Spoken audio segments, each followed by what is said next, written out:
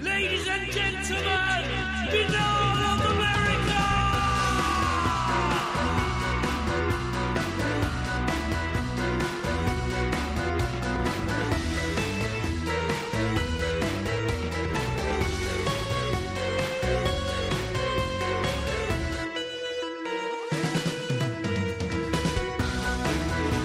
And now, ladies and gentlemen, Binal of America Audio with your host, Tim Binal.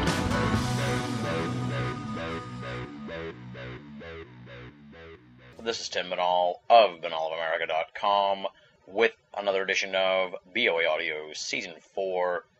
Thank you for your patience over the last couple of weeks while we tried to get our ducks in a row and took care of some off-site business for BOA and myself. Trust me, your patience is going to be richly rewarded here over the next 4 weeks because this week is Phase 1 of the Final 4 of BOA Audio Season 4. Quite simply, 4 A-list guests, big-time names, legends, superstars in the world of esoterica, starting this week, of course, with esteemed ufologist Timothy Good. For the folks who don't listen to the end of the program, I'm going to tease right now Phase 2 of the Final 4 of Season 4, and that is geopolitical genius and parapolitical powerhouse Webster Tarpley. He'll be back on the program next week for Phase 2 of the Final 4 of Season 4. Then in 3 weeks, we're going to be talking to an undisputed legend in the world of UFO and abduction research. Don't want to tell you too much about that one right now because it's not going to be taped till Wednesday. And finally, it's all going to culminate August 31st with the BOA Audio Season 4 season finale. I do know who the guest is. The interview has been taped, but I'm going to hold off right now on telling you who it is. All I'm going to say is he was a huge trailblazer in the world of esoterica in the 1980s, slipped into seclusion in the early 1990s, and made a huge return over the last few years. This man speaks, and a lot of people listen, and a lot of people react, and he's going to be speaking for 2 hours plus on the season finale of BOA Audio Season 4. I'm just going to plant that seed for you, let you think a little bit about it, maybe go to the usof.com or the BOA Twitter feed to find out who the guest is. I'll announce it next week for sure on the program, so come on back for that. But we're right in the thick of it right now, so let's preview this week's edition of BOA Audio. Our guest is venerable UFO researcher Timothy Good, and we're going to be talking about his remarkable and mind-blowing research into the UFO phenomenon. Obviously, I had read Timothy's amazing, groundbreaking book, Above Top Secret, and he's got a number of other books that have come out since then. His most recent one is Need to Know. Let me just give you a little thumbnail look at what we're going to be talking about here. We start with how the US/UK relationship has developed over the years regarding UFOs and UFO information. We're going to hear some stunning revelations about Polish biophysicists who witnessed hidden UFO and ET secrets at the Jet Propulsion's laboratory in California, alien bases located around the world, the ongoing conflict between Earth and ETs, as well as ETs versus ETs, the concept of gradual disclosure, the MJ-12 papers and Timothy Good's role in those becoming public, a back-and-forth conversation about the world of ufology today and where it needs to go in the future, plus, as always, tons and tons more. It is really jam-packed with some thought-provoking material from Timothy Good, a researcher who has uncovered some really unique information that may have you taking a second look at the UFO phenomenon. Having dug into Need to Know and listened to a number of Timothy Good's interviews prior to the conversation, I was just completely amazed by what he has uncovered with regards to the UFO phenomenon. He's bringing out some amazing revelations that haven't been heard anywhere else, and you're going to be hearing them, of course, right here this week on BOA Audio. For those of you who are unfamiliar with Timothy Good, allow me to provide you with a little background on him. Worldwide research, interviewing key witnesses, and discussing the subject with astronauts, military and intelligence specialists, pilots, politicians, and scientists has established Timothy Good as a leading authority on UFOs and the alien presence, the most highly classified subject on Earth. He's lectured at universities, schools, and at many organizations, including the Institute of Medical Laboratory Sciences, the Royal Canadian Military Institute, the Royal Geographical Society, the Royal Naval Air Reserve Branch, the House of Lords All-Party UFO Study Group, and the Oxford and Cambridge Union Societies. In January 1989, following the dissolution of the Soviet Empire, he became the first UFO researcher from the West to be interviewed on Russian television. He was invited for discussions at the Pentagon in 1998 and at the headquarters of the French Air Force in 2002. He's acted as consultant for several U.S. Congress investigations, and he is known to millions through his numerous television appearances and has co-produced several documentaries on the subject. His first book, Above Top Secret, The Worldwide UFO Cover-Up, became an instant bestseller and is regarded widely as the definitive work on the subject. The fully revised and updated book replacing it, Beyond Top Secret, remained for 5 weeks on the Sunday Times bestseller list. His third book, Alien Liaison, spent 13 weeks on the same bestseller list.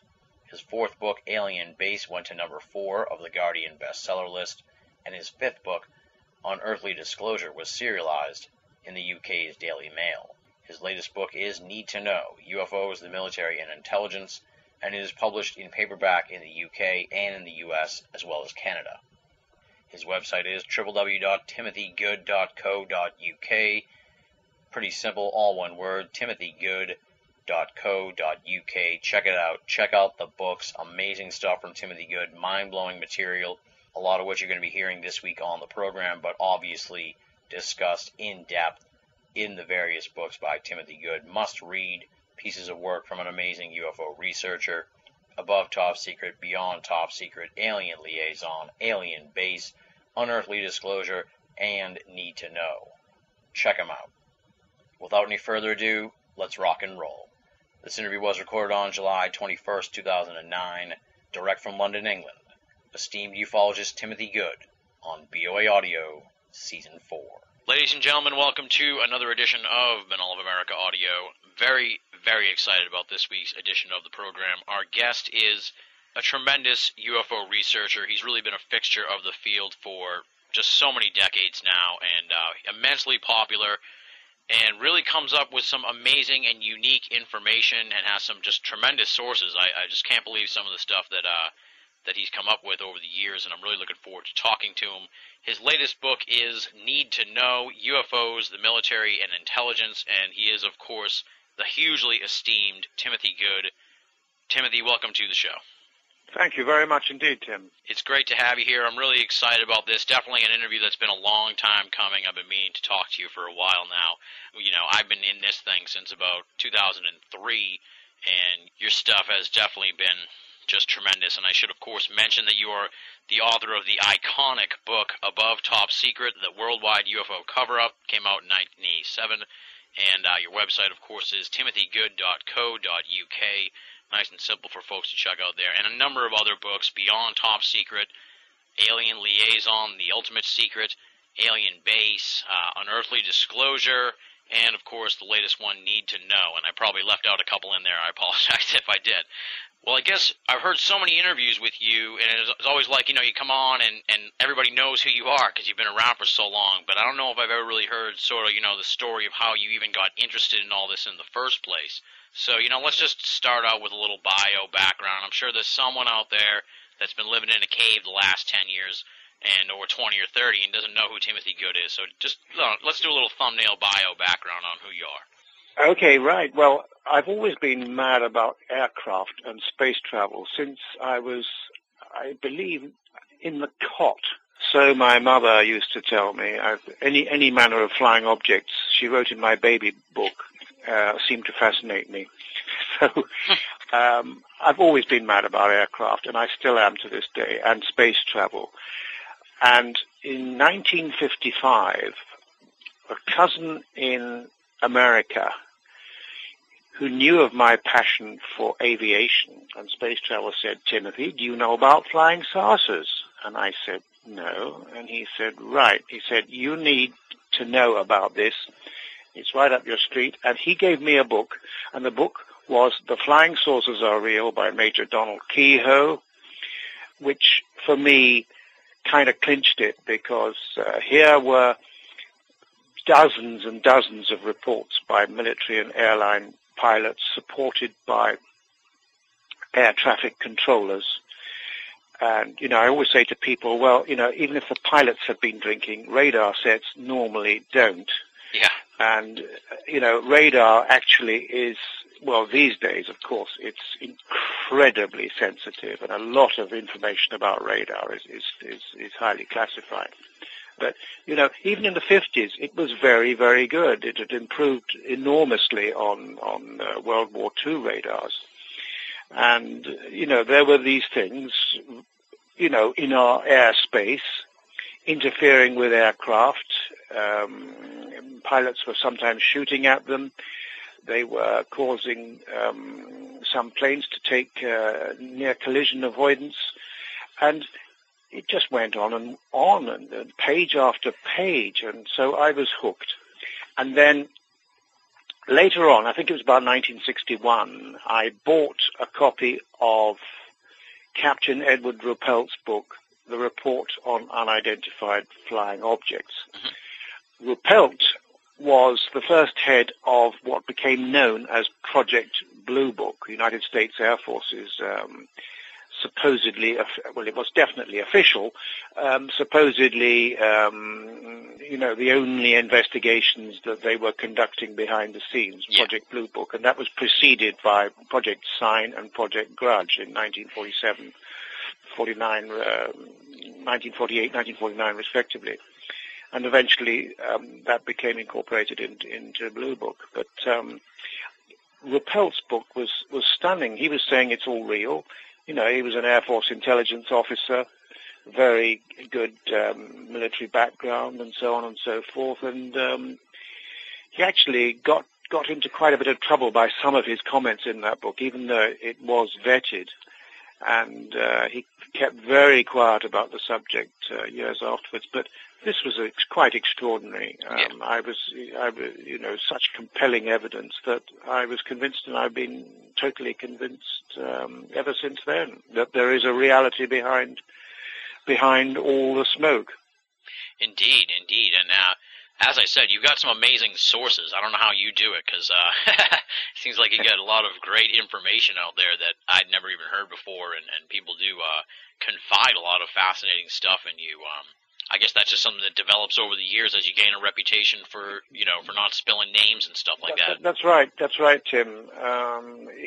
And sometimes it's just a little piece for the jigsaw, and then I have to wait another 2 years before filling in something else, and so it goes, which can be very frustrating. But you can't force these guys, and of course there's disinformation, which one has to be careful with. Sometimes there's very, very good information which is buried in disinformation. So you need to be able to sort the wheat from the chaff, and that can be difficult. But with the help of a few people over the years, as I say, it helps fit the jigsaw together.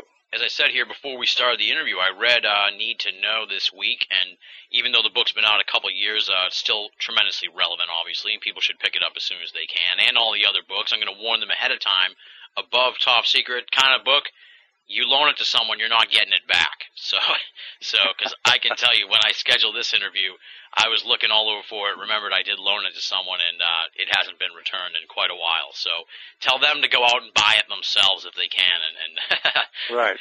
Don't loan it to them, because you're never going to see that book again. It's an amazing, iconic book, and really still cited by so many people as such a groundbreaking piece of work.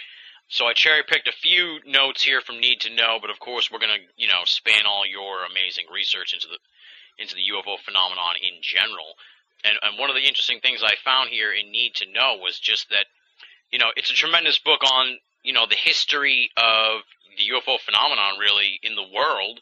Wow, since the before the World War II era. So right, since the 1930s. Absolutely, yeah. And I'm not going to ask you about it right now, but I will say there's tremendous stuff in there about the whole, let's just call it an Italian MJ-12, if you will, from before the war even. So people want to check that out just for that stuff, but I know you did an interview with Richard Thomas at BOA already and talked about that. What I want to talk to you about here is the ghost rocket wave in Sweden, and how it was kind of interesting. I found that the British came over to Sweden to sort of look into the whole ghost rocket thing, but they were trying to keep the U.S. out of the loop on what was really, what they were finding out, which I found really, I found that really interesting, because, you always think that the U.S. and the U.K. are on the same page as far as the UFO thing goes, but that wasn't always the case. Well, remind me about that later, Tim, because it's absolutely true, of course. We are very, very closely allied and always have been, but regarding certain subjects, you say the British didn't keep the Americans in the loop, and I'm quite convinced vice versa, depending on the level of compartmentation involved, But, for example, to give you some indication, in the 1950s, someone I knew, and we can talk about him maybe a little bit more later on, Air Marshal Sir Peter Horsley, who was the former Deputy Chief of Strike Command with his finger on the nuclear trigger. He was a decorated war hero pilot, and he worked for the Duke of Edinburgh and the Queen at Buckingham Palace as an equerry, kind of a military attaché, for 7 years. During that time, he was working in the Ministry of Defense, dealing with the UFO reports, the situation, and liaising with his American counterparts in the ministry's operations room. And he told me that even though he had what was probably called then top secret atomic clearance, which was sort of obviously for the nuclear program, and he with his finger on the trigger as far as the nuclear force is concerned, he couldn't get any information about the UFOs, even though he and the Americans were liaising with the Ministry of Defense up to a certain point on the reports coming in and how to deal with them and everything. But he said to me once, he said, look, come on, for heaven's sakes, I've got top secret clearance, this and that, why? I really want to know what's going on with this UFO stuff. And they said, sorry, Peter. And that was it. And it's been like that. I think they do share some information with us, but my information is that they are most definitely in control of the situation. And not just as far as the UFO business.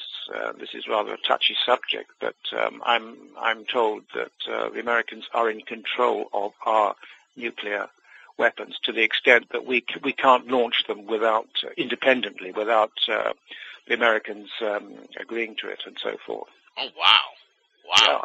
So that gives you an idea, and of course, the UFO stuff is just as sensitive, in some aspects more sensitive than the nuclear situation. So we don't get to know everything, and everything's on a need-to-know basis. Obviously, there is a sharing of some intelligence on the matter. There would have to be. Yeah. You tell a great story in the book too about couple of UK guys from the government there going over to the US with like 6 pages of single-typed questions dealing with the UFO subject. Yes. Now, you asked about you've seen there are dozens of top-secret documents. I've reproduced several in Need to Know relating to the so-called ghost rockets of the summer of 1946. They were seen, I would say, principally over Scandinavia, Sweden largely, but many other countries at that time in 1946 reported unknown objects. It was worldwide, and the Americans and obviously the Brits and other air forces and Navy intelligence people and so forth were convinced that these must be V1s and V2 rockets, which the Germans, which had been captured by the Soviets from the Germans. Well, yes, true, the Soviets had indeed captured V1 and V2 rockets, but they didn't get nearly as many as the Americans got, and they were way behind Wernher von Braun's team back at White Sands in New Mexico in developing and test flying these things. But you have this ghost rocket wave. I mean, there were things were being seen, cylindrical objects, some of them shaped like a missile, zooming low over, say, Stockholm. They were seen shooting up into the sky, diving into lakes, leaving lakes.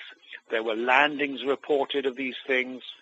There was a collision with a Saab, a Swedish Saab, Swedish Royal Air Force bomber at that time, which was reported in headline news. I've reproduced the page in the Washington Post, or I think it was Washington Post, maybe New York Times, I'm not sure.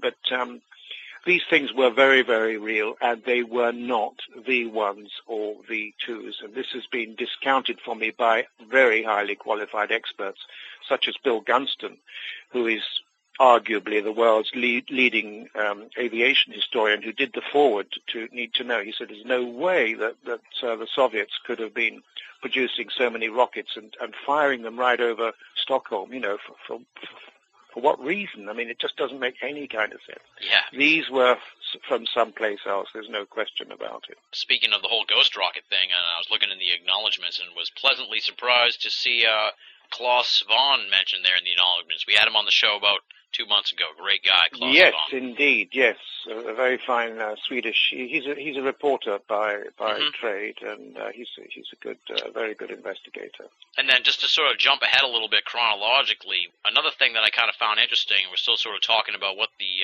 the British power structure, if you will, and what they know, who needs to know, I guess you could say, within that realm. And the whole thing with Winston Churchill asking about UFOs to, I think, someone in the Ministry of Defense, perhaps, I'm not positive who. They wrote back and sort of blew him off and gave him the thing about the UFO working group that they had made. It was sort of like, that was sort of sounded like it was a PR type of thing. Well, Churchill said, what does all this stuff about flying saucers mean? What does it amount to? Give me a report at your convenience. And the air staff came back about 2 or 3 weeks later and said, don't worry, Prime Minister, we've looked into this. All the unexplained sightings have been explained. There's nothing to it. The Americans have looked into it too. It's nothing. Well, of course, that was a lie. Or the chap was telling the truth. He simply didn't know, the chap who informed Churchill. But you would have thought Churchill would have had a need to know. Absolutely, yeah. Seriously, since, after all, especially with his American family background, you'd think that the Americans would have let him in on stuff. Maybe they did later. I don't know. I don't have any more information. But certainly what's been released indicates that he wasn't told. Yeah. I just found that stunning, really, if you think about it. I think what happened, in fact, what I'm sure Churchill would have had to have known about the top secret British Flying Saucers Working Group, as it was called, Working Party, which was established in 1951 and disestablished the following year. And that was, in my opinion, designed, it was by the Americans to get a lot of information, A, and B, to discourage the Brits from placing too much emphasis on reports by pilots. So they had to discredit the best reports, which is why in the 50s they were going to Air Force bases. There were so many sightings at that time. I've got several cases of for example, on one occasion, one of two, there was a UFO seen at Farnborough, which was a testing area for prototype aircraft at that time in 1950, and also, of course, they had the annual, now biannual, famous Farnborough Air Show there. But in 1950, one of these things, a craft came over. It was a large disc making a crackling sound, smelling of ozone. It was seen by several pilots, including one of the top test pilots at the time, on the ground. It came right over. This thing could be seen, and there was absolutely no doubt about it at all. And the interviewee, the people who interviewed this pilot, were from the Flying Saucers Working Party, but they didn't say that. They just said they were from the Ministry of Defense. And they seemed to be taking the guys very, very seriously. But when they finally learnt, 50 years later, when the reports were released, or some of them, not everything's been released still, it was saying, the pilots had obviously mistaken, this was not a flying saucer, this was just some conventional, unusual aircraft that was being tested. Well, these were test pilots who were reporting it at Farnborough, so it was a real snub to them. And in 1950, when all this came out, they were absolutely livid. Yeah, I think it was 2000, sorry, I think around 2000 when that information came out. Yeah, I can imagine. So, it was just ridiculous. But again, this was, I think, was planned really by the Americans who sort of asked the Brits to play down everything. Yeah, sort of like a quasi Blue Book situation, maybe. And one story that's in the book that I just was completely blown away by too was and you might have got it from Andy is it Kistner? Kistner, Andy Kistner. Yeah, fantastic stuff from him in the book too. I want to track this guy down. He's a great guy. He sounds awesome. Yeah, he's terrific. And it may have come from him, but I'm not sure. But I'm sure you can elaborate more on it. And this is about the Polish biophysicists who came to America for some kind of conference or something at JPL, and they brought them down like 4 levels into the basement of JPL and showed them alien, Right, Andy, I didn't get that from Andy Kistner. I got this from a Polish fellow researcher who knew the Polish biophysicist. And this was in 1974, if memory serves. This biophysicist, together with a very small but international team, there were French, British, and Italian biophysicists, were given some materials by NASA, which had come from the Unmanned Space Flight Center in Pasadena, California. They were told that these materials came from behind the Iron Curtain, and they were absolutely astonished. I mean, there was something, it took, 2,000 degrees centigrade to get to the melting point. There was some very, very unusual metals and other residue materials. And to cut a long story short, they were completely puzzled by this, but they believed, well, this is probably Soviet stuff, I mean, we can't talk about it and everything. But then in 1977, there was a party for a retiring, the chap who'd been in charge of this project or whatever other projects they were doing at Pasadena. But the Jet Propulsion Laboratory, that was the place. JPL. Which they, in charge of the unmanned space program. And there was a party to celebrate this guy retiring, and I imagine they just had a few drinks, and this director of the group said to the scientists, say, look, you guys, I got something to show you. Let's go down. And they went down, and they actually broke the seal several levels below ground, and went into this top secret vault area where they were astonished to recognize the materials that they'd been examining earlier, but more astonished to see some other exhibits, including part of a skull encased in a sort of perspex type thing, and part of a hip bone, and they were labeled from the 2 incidents in New Mexico. There were no dates given, no places given, but this was clearly part of a hip bone of one of the alien creatures, and part of the skull, large section of the skull, actually, as you can see from the drawings in Need to Know that the biophysicist made. And they were really perplexed by all this, and they were told that these were indeed from someplace else, and they wouldn't say exactly where and when it happened, when these incidents happened. But they did learn quite a bit that one of the most interesting things this biophysicist learned was that their blood, the blood of these creatures, was different from ours in that they reacted badly toward nitrogen. So it was believed that they breathed a mixture of hydrogen and helium, and that's what had perhaps caused the decease of some of these beings. And that was also a theory put forward by other people I've mentioned in the book, including General George Marshall, who spoke to a British guy who was qualified in some areas of medicine, that some of the bodies had burnt to a crisp when they went inside the craft, but it wasn't from fire, and they assumed this was because of the atmosphere being fatal to them. Yeah. But anyway, also this biophysicist said that the skeletal structure was quite different from that of a chimpanzee or a baby or anything like that. And these guys were biophysicists, and he took a very close look at this skeletal structure and said that the actual structure of the bone was somewhat different from ours. So I find that a very, very credible story, and I know the guy who gave me the story, and he's credible, and he kindly gave me permission to write about that. And I hope one day to be able to meet that guy. Yeah, absolutely. It's just astonishing to think that there's these displays somewhere, you know, in the basement of these secret places that, you know, you just want to go there and see it so bad when you hear the story. And NASA, you know, NASA's always denied, you know, but actually they were officially the reporting center at some time, as I've been able to prove from NASA's own documents, the official repository of UFO reports. Yeah, it's just unbelievable. One thing that came out in your previous book, Unearthly Disclosure, and you mention it here in the new book too. Yes.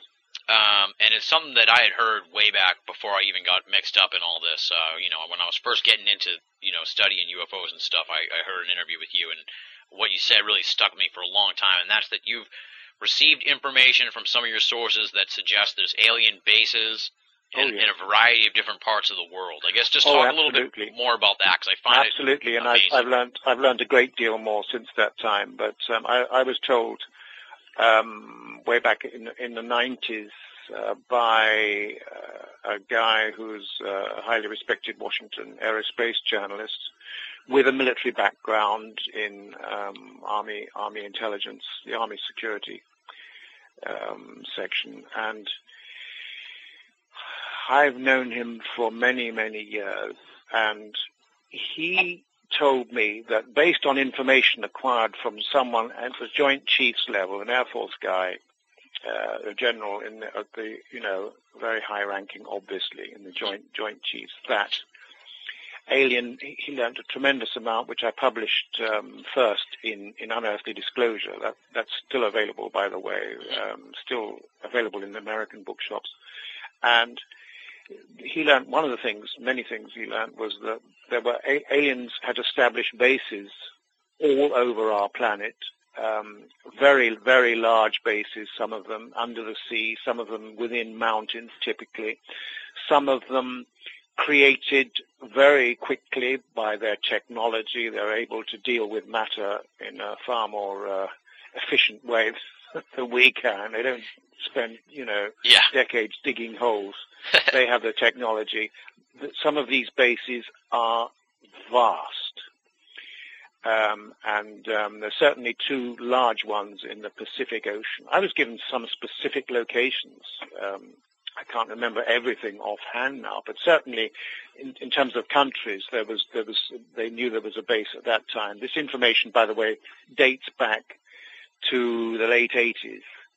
So how true it is now, I haven't the faintest idea, but there were quite a number of bases in the United States, certainly one in the Caribbean, which I'm convinced of is Puerto Rico, that area.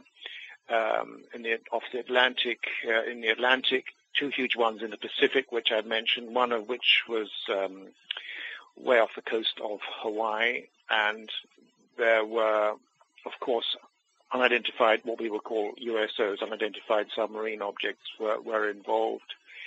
There were bases in Australia, certainly one in Australia, which they said was near or at Pine Gap, which is Alice Springs area, and I think it's more likely not actually at Pine Gap, but not far away, all too far away. Other areas they mentioned, nothing about Great Britain that I know about. I'm aware since then of other bases, some of them very, very large, such as one in the Mediterranean, which we can perhaps touch on later on. But and certainly I believe at the poles there were bases, and I've subsequently learned from others there are many bases in South America, including bases in lakes and off the coast and underground. As I say, usually the underground ones are contained within mountains or beneath them. Yeah. Just astonishing stuff. Now, do we know anything about, like, why they have these bases here? If there's some kind of, I hate to use the agenda term, but do they have a plan, the aliens that we know of, that you know of? Yes. Well, first of all, which aliens are we talking about? The problem is, Tim, that there are many aliens who have a vested interest in planet Earth and have had for a very long time. This is what I've been told, including information that's come to me much more recently. Some of them are definitely, and what I'm saying now is partly what I've pieced together myself and from other sources. Yeah. People who've had, extensive contacts with aliens. There are some aliens who are very, very similar to Homo sapiens. Indeed, they're responsible for us. We are, if you like, a hybridized alien. Some of them have been here, I think, longer than we have. And they've long had bases, especially since the time humans started developing everything. They wanted to keep out of the way. So some of them have always been here. And they have a vested interest in this planet and its survival. And so do others, the ones with the beady eyes, the so-called greys, or that type, because there's more than one type of so-called bug-eyed aliens. But definitely, some of them also have established bases here. There's a conflict of interest. There has been for quite a long time. I go into that at length in Unearthly Disclosure. There is a conflict. The ones that have less than good intentions, I'm putting that mildly, have a vested interest in the planet. And before I continue, let me just say that all the aliens that I know about say that to a certain extent it's true, Earth is unique. Certainly not in the galaxy is it unique, but within this neck of the woods it is unique. They say it's a veritable mine of fantastic biodiversity. And I agree. They say, there's more water here than practically anywhere else, and we need that. We need all sorts of other things. And some of these aliens, the little alien buggers as I call them, need humans to hybridize. They are engaged and have been engaged in a hybridization program. That's the purpose of the abductions. Yeah. And I didn't learn this until relatively recently, that the purpose is, according to them, to make human beings more peaceful. But according to the military people who deal with these guys periodically, that's not their intention at all.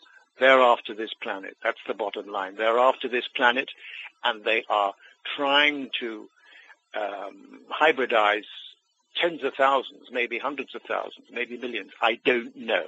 Yeah. I honestly don't know. To make a mixture of them and us, so that we can inherit some of their more docile characteristics, supposedly, to make us more acquiescent and more vulnerable to being taken over. And that's apparently the ultimate goal of these naughty guys. They want to take over the planet. Good news is, Tim, that there are other guys who have our best interests at heart, and with whom we are very closely related, who are not just technologically advanced, but they're also, some of them, very spiritually advanced. And so we are getting a helping hand to deal with this situation. And apart from that, there is a conflict between some of these species about the Earth, over the Earth. So they're getting on with a situation themselves, and we're sort of piggy in the middle. Yikes! Now that kind of segues well, I guess, into the question of, there's long been talk, of the Holloman Air Force Base thing, and that the U.S. government at high levels is, in communication with the aliens and working with them, or trying to figure out what they're all about. What's your take on as far as what the relationship of the U.S. government is to these various species? Like how much interaction has there been? Quite a bit. Yeah, I know Bob Emenegger, and he told me a lot about that Holloman story. I think quite a bit of that is disinformation. Mm-hmm. Whether it actually took place at Holloman, I don't know, but there have been many meetings between ETs and military and a few political people like Eisenhower, for example, and a few other presidents Yeah. since then. There's no question about that. And these have taken place at various locations around the world, certainly not just Holloman. Yeah. So definitely these things have happened. Our guys have got all the proof they need, and they liaise with some of these guys. And the other thing I've learned is that we most definitely have developed phenomenal aircraft and spacecraft, which are, streets ahead of anything that, might be on the top secret list, recently been test flown, that sort of thing. Yeah. This stuff's been around for several decades, and I'm talking about highly advanced kit, which can probably travel, if not at the speed of light, close to it. I'm not sure about that, but if you consider what Ben Rich said back in 1993, this was at the University of California in L.A., Department of Engineering. He gave a talk during the last slide he showed a saucer zipping off into space, and he took a few questions, and he indicated that we have some very advanced stuff, which of course I can't talk about, and some people cornered him afterwards, including two guys I know, one of whom is Jan Harzan. I don't know if you know of him. He's in MUFON, and he'll talk to you about it if you need to talk with him.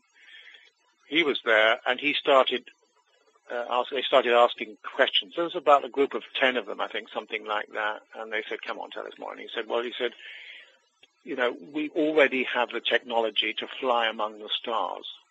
We found the missing equations. This was in 1993 there, and whatever you can imagine, we have words to that effect. Yeah. And he also said that all this stuff is contained within black budget programs. Phenomenal sums of money are involved, and it would take an act of God to get this stuff out for the benefit of humanity at large. Such is the opposition to revealing any of this stuff. So what I'm saying is that the Americans have very advanced spacecraft, including the manipulation of gravity. I can tell you that for a fact. Yeah, it sounds like, just based on, from reading the book and stuff, and pardon the pun, I guess, or pardon the cliche, but it does sound like almost there's been this, military/industrial corporate coup, in a way, Yes. Centered around the whole idea of needing to know, and it's like, there's this power base of people that have the need to know, if you will, and who decides that? I have no idea at this point. There are sort of people, in the political field, a few people, it's a government within a government, obviously. Yeah. And in the military, you might get a 4-star general who hasn't the faintest idea what's going on, but there might be a 2-star who has a need to know, or the engineers dealing with these stuffs, pulling them out of the hangars or whatever, who know more than a 4-star or 5-star general. Yeah. Depending. Yeah, it's just really frightening in a way to think that, at some point this government within the government was created at some point, in the 40s or whatever. Yeah, and the facts are just, I'm told, are considered so outrageous that it would just be too shocking to bring out all this information, so it has to be gradual. That's what I'm told. There is a plan to bring this stuff out gradually, because there's no way they can sit on it forever. Yeah. So that's what I was told, and that's what I wrote in my last paragraph of Need to Know. This is the wisest course. That it'll come out gradually. Yeah, I have that here in the notes, actually. I'll skip ahead to that, because I did sort of just want to ask you, don't you think, and this is just like an opinion question, I guess, but it seems like it's taken an awful long time for this gradual disclosure to take place. Yes. We're about 60. We got to be about, the general public, has to be 60 years behind what they know at this point. At least. No, at least. There's no question about that. And I asked a friend in Washington once, this was about, I guess, 5 years ago. I said, look, come on, you say it's going to be gradual disclosure, I'm so and such an age and everything, when am I, is it going to be, when's this stuff going to come out? Really good. And he just said 2 words: stay healthy. Yeah. So I'm staying healthy. Yeah, it's one of the maddening aspects of of being interested in this whole thing, because you just keep hearing that it's gradual, and it's like, this is really gradual. This is not that we are really not getting anything good. Yeah. And ever, it seems, but let's hold out hope, I guess. Yes, and it's amazing, how much the news, to the extent that the news is manipulated, but that's always been the case. I mean, in wartime, government takes over, controls, manipulates what the press comes out with, and that's certainly true regarding this subject. That's for sure. It does feel like things are starting to get a little bit better as far as the media goes, yes. But maybe that's better. But I don't know what the best answer is. Just for us guys that take a serious interest to pump out as much serious information as we can without an agenda. Just put the facts out. Unfortunately, I won't name names at this stage, but there are some people whose egos get in the way. They have their own agenda as far as public disclosure of this stuff is concerned. Well, they get quite a shock if when the information does come out, and I don't think they're going to get a look in. Yeah. If they think they're going to play a large part, in all this. Oh yeah. That's the big concern, I think, from a lot of people in ufology in general too. That once this whole thing comes out, the ufologists are going to be completely marginalized and forgotten about, and some will be hailed as visionaries for having looked at it, but others will, just be completely closed out of the whole thing as the academics come in and all that other stuff. Right. It's kind of unfortunate in a way, but when you look at some of the people in ufology, it's probably for the best. Yes. Now, you do say, just to stay on this disclosure thing a little bit, you do say, like you said in the last paragraph, you said, in the previous book, I think, is what you said, that, you were of the opinion that, hey, come on, let's get going on this. The government the people can handle it, and it's time to tell them. Then you say, based on what I now know, you're in favor of the gradual disclosure. I guess what is the thing that made you change your mind that that you're basing it on? I think learning that there's a definite conflict situation, and to tell people that here guys, we're dealing with a situation. There's not a hell of a lot we can do about it. People are being abducted. They plan to produce hybrids that are going to take over, and so on and so forth. They pretend it's for our own good, but it's definitely for theirs. I think that's fairly shocking. Plus all sorts of other complications. There is a conflict going on. Yeah. As I said earlier, between us and them, because as you know, we can talk about that more, the Americans and many other air forces have been involved in many dogfights with UFOs, and craft have been knocked out of the sky. About the retaliation that took place in May of 1947, which I cite in Need to Know, even including newspaper records at the time, when Wernher von Braun started launching V2s. There were sources trying to knock these things out of the sky, and so the Americans started trying to shoot them down, and they were successful, according to my information. This came via Andy Kistner, former aerospace engineer and state representative for Las Cruces. So that's been happening. But then they retaliated at that time, and there were hundreds of aircraft crashes all over the world, not just in the United States, following the Americans firing shells at these things, and in some cases, I'm told, missiles with proximity fuses, which made sure that they brought targets down. And some of these UFOs were definitely vulnerable. I know people say, oh, they're far too sophisticated for this and that, but funnily enough, they are very vulnerable, or were, to the more conventional types of shells, whereas anything that's electronically guided sent to them, they can deal with very, very easily. Yeah.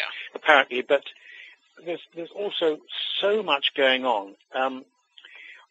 I don't know whether how familiar you are with the so-called W56 group. Some information has come out on the internet if you guys put in W56, W for whiskey 56, and it's all about a group of aliens of the human type, very similar to us, definitely related to us. Some of them who live hundreds of years. They've been on this planet, some of them for a very long time.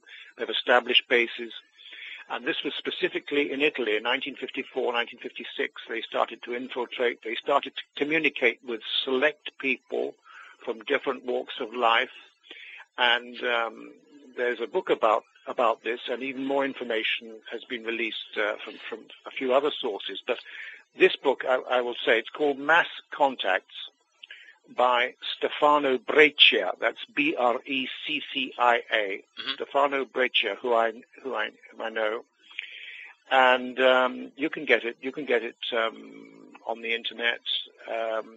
You can get it from Bob Girard's excellent Arcturus books, and it's absolutely fascinating. The only drawback in the book, which Stefano agrees with me, it's very badly. He didn't pay for a good translator, and even though he speaks quite good English, it really is very, very confusing sometimes. Yeah. But you get the general drift of it, and there are very fascinating descriptions of, face-to-face interviews. They became friends with these guys in several parts of Italy. They took some of these UFO researchers at that time, many of whom were sworn to secrecy and still are to this day. Yeah.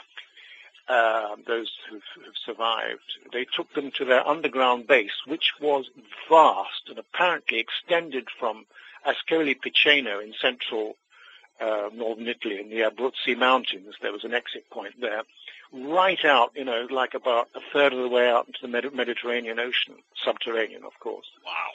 Details, and some of these guys went there, and they talk about that, and the men and women they met there, and some of them there were all types there. They liaised with different races. They said there was a serious conflict situation. We're the good guys. We need to be here to defend this planet and to help the situation.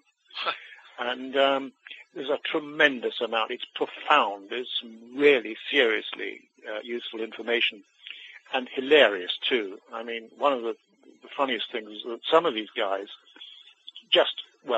one in particular is about 9 feet in height at least.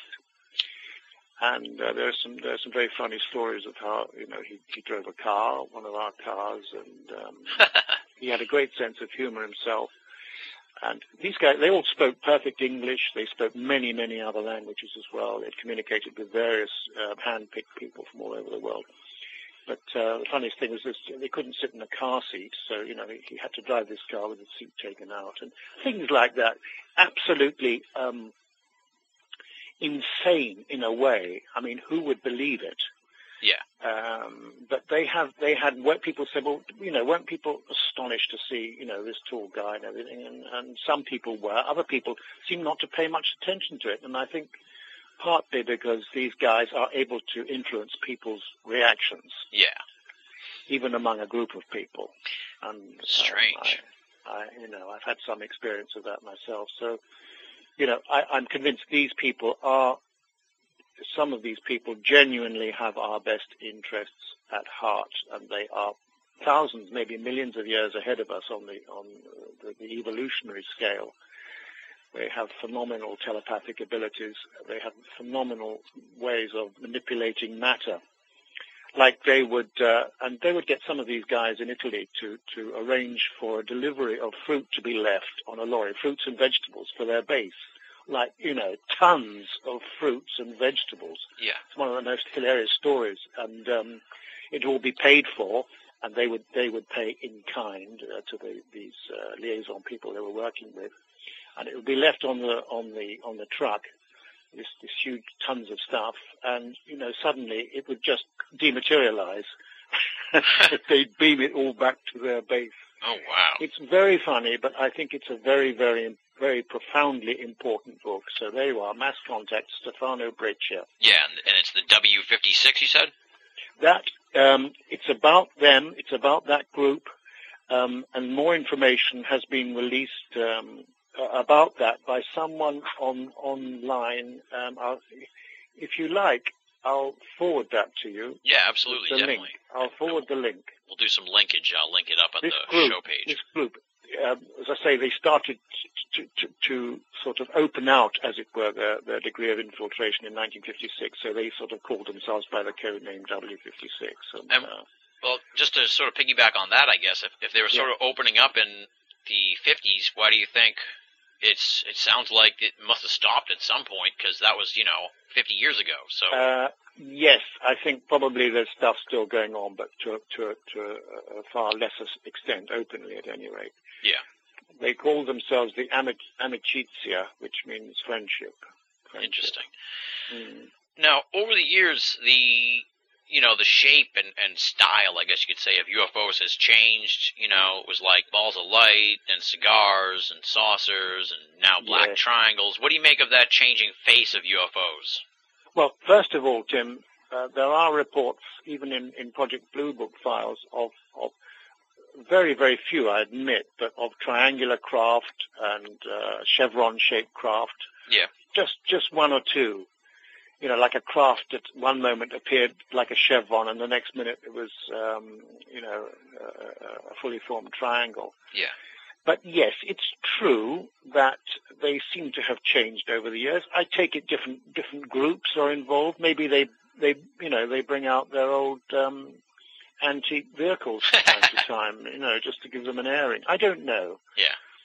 But there are definitely many different types, and many of them have changed, and of course some of them are ours. It's becoming, right now, it's going to be very difficult for people to say for sure if a certain craft is one of ours or one of theirs. And I think the only way you can really tell is to use telepathy. If people encounter these things, if there's no response from a telepathic request or whatever you want to transmit to them, it's quite possible, that there are U.S. Air Force guys in there or whatever. Interesting. Yeah, that makes sense, because a lot sometimes of people... there are joint programs involved when they're both flying with each other, apparently. Yikes. And some of them, this is very interesting. I learned that some pilots are cleared for escorting some of these craft with conventional planes like F-16s and F-15s and things like that. Now, that brought to mind immediately to me the thing in Stephenville, which people wondered, why these planes were going into restricted airspace, sort of as if they were monitoring the flight of that huge thing that was seen. Yeah. Yeah, so maybe they were actually working with it, if you will. Yeah. Yes. Interesting. All outrageous stuff, Tim. Well, another thing you mentioned in the book that you said that we're talking about the Air Force Office of Special Investigations, the AFOSI, which seems to be knee deep in the UFO thing.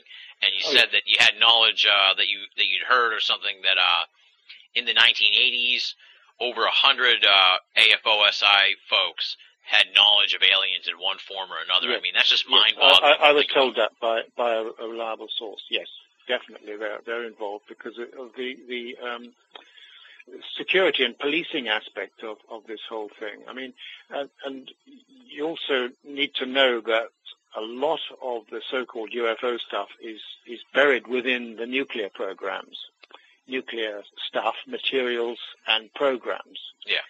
So it's very difficult for Congress, say, to get access to see this stuff, or in fact, well, it's impossible, I would imagine. So a lot of these programs are very, very highly camouflaged, buried.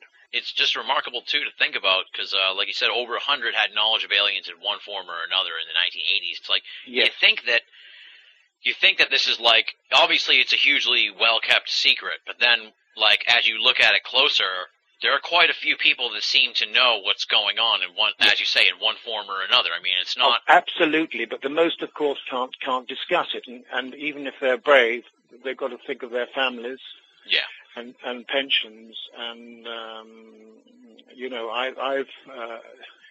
I can't go into any kind of detail, but some of my friends who've been very helpful over the years suddenly disappear off the scene, and you can't get in touch with them. And it's not that, you're no longer friends, because I've become close friends with some of these people, but they can't. They're just, Yeah. they just,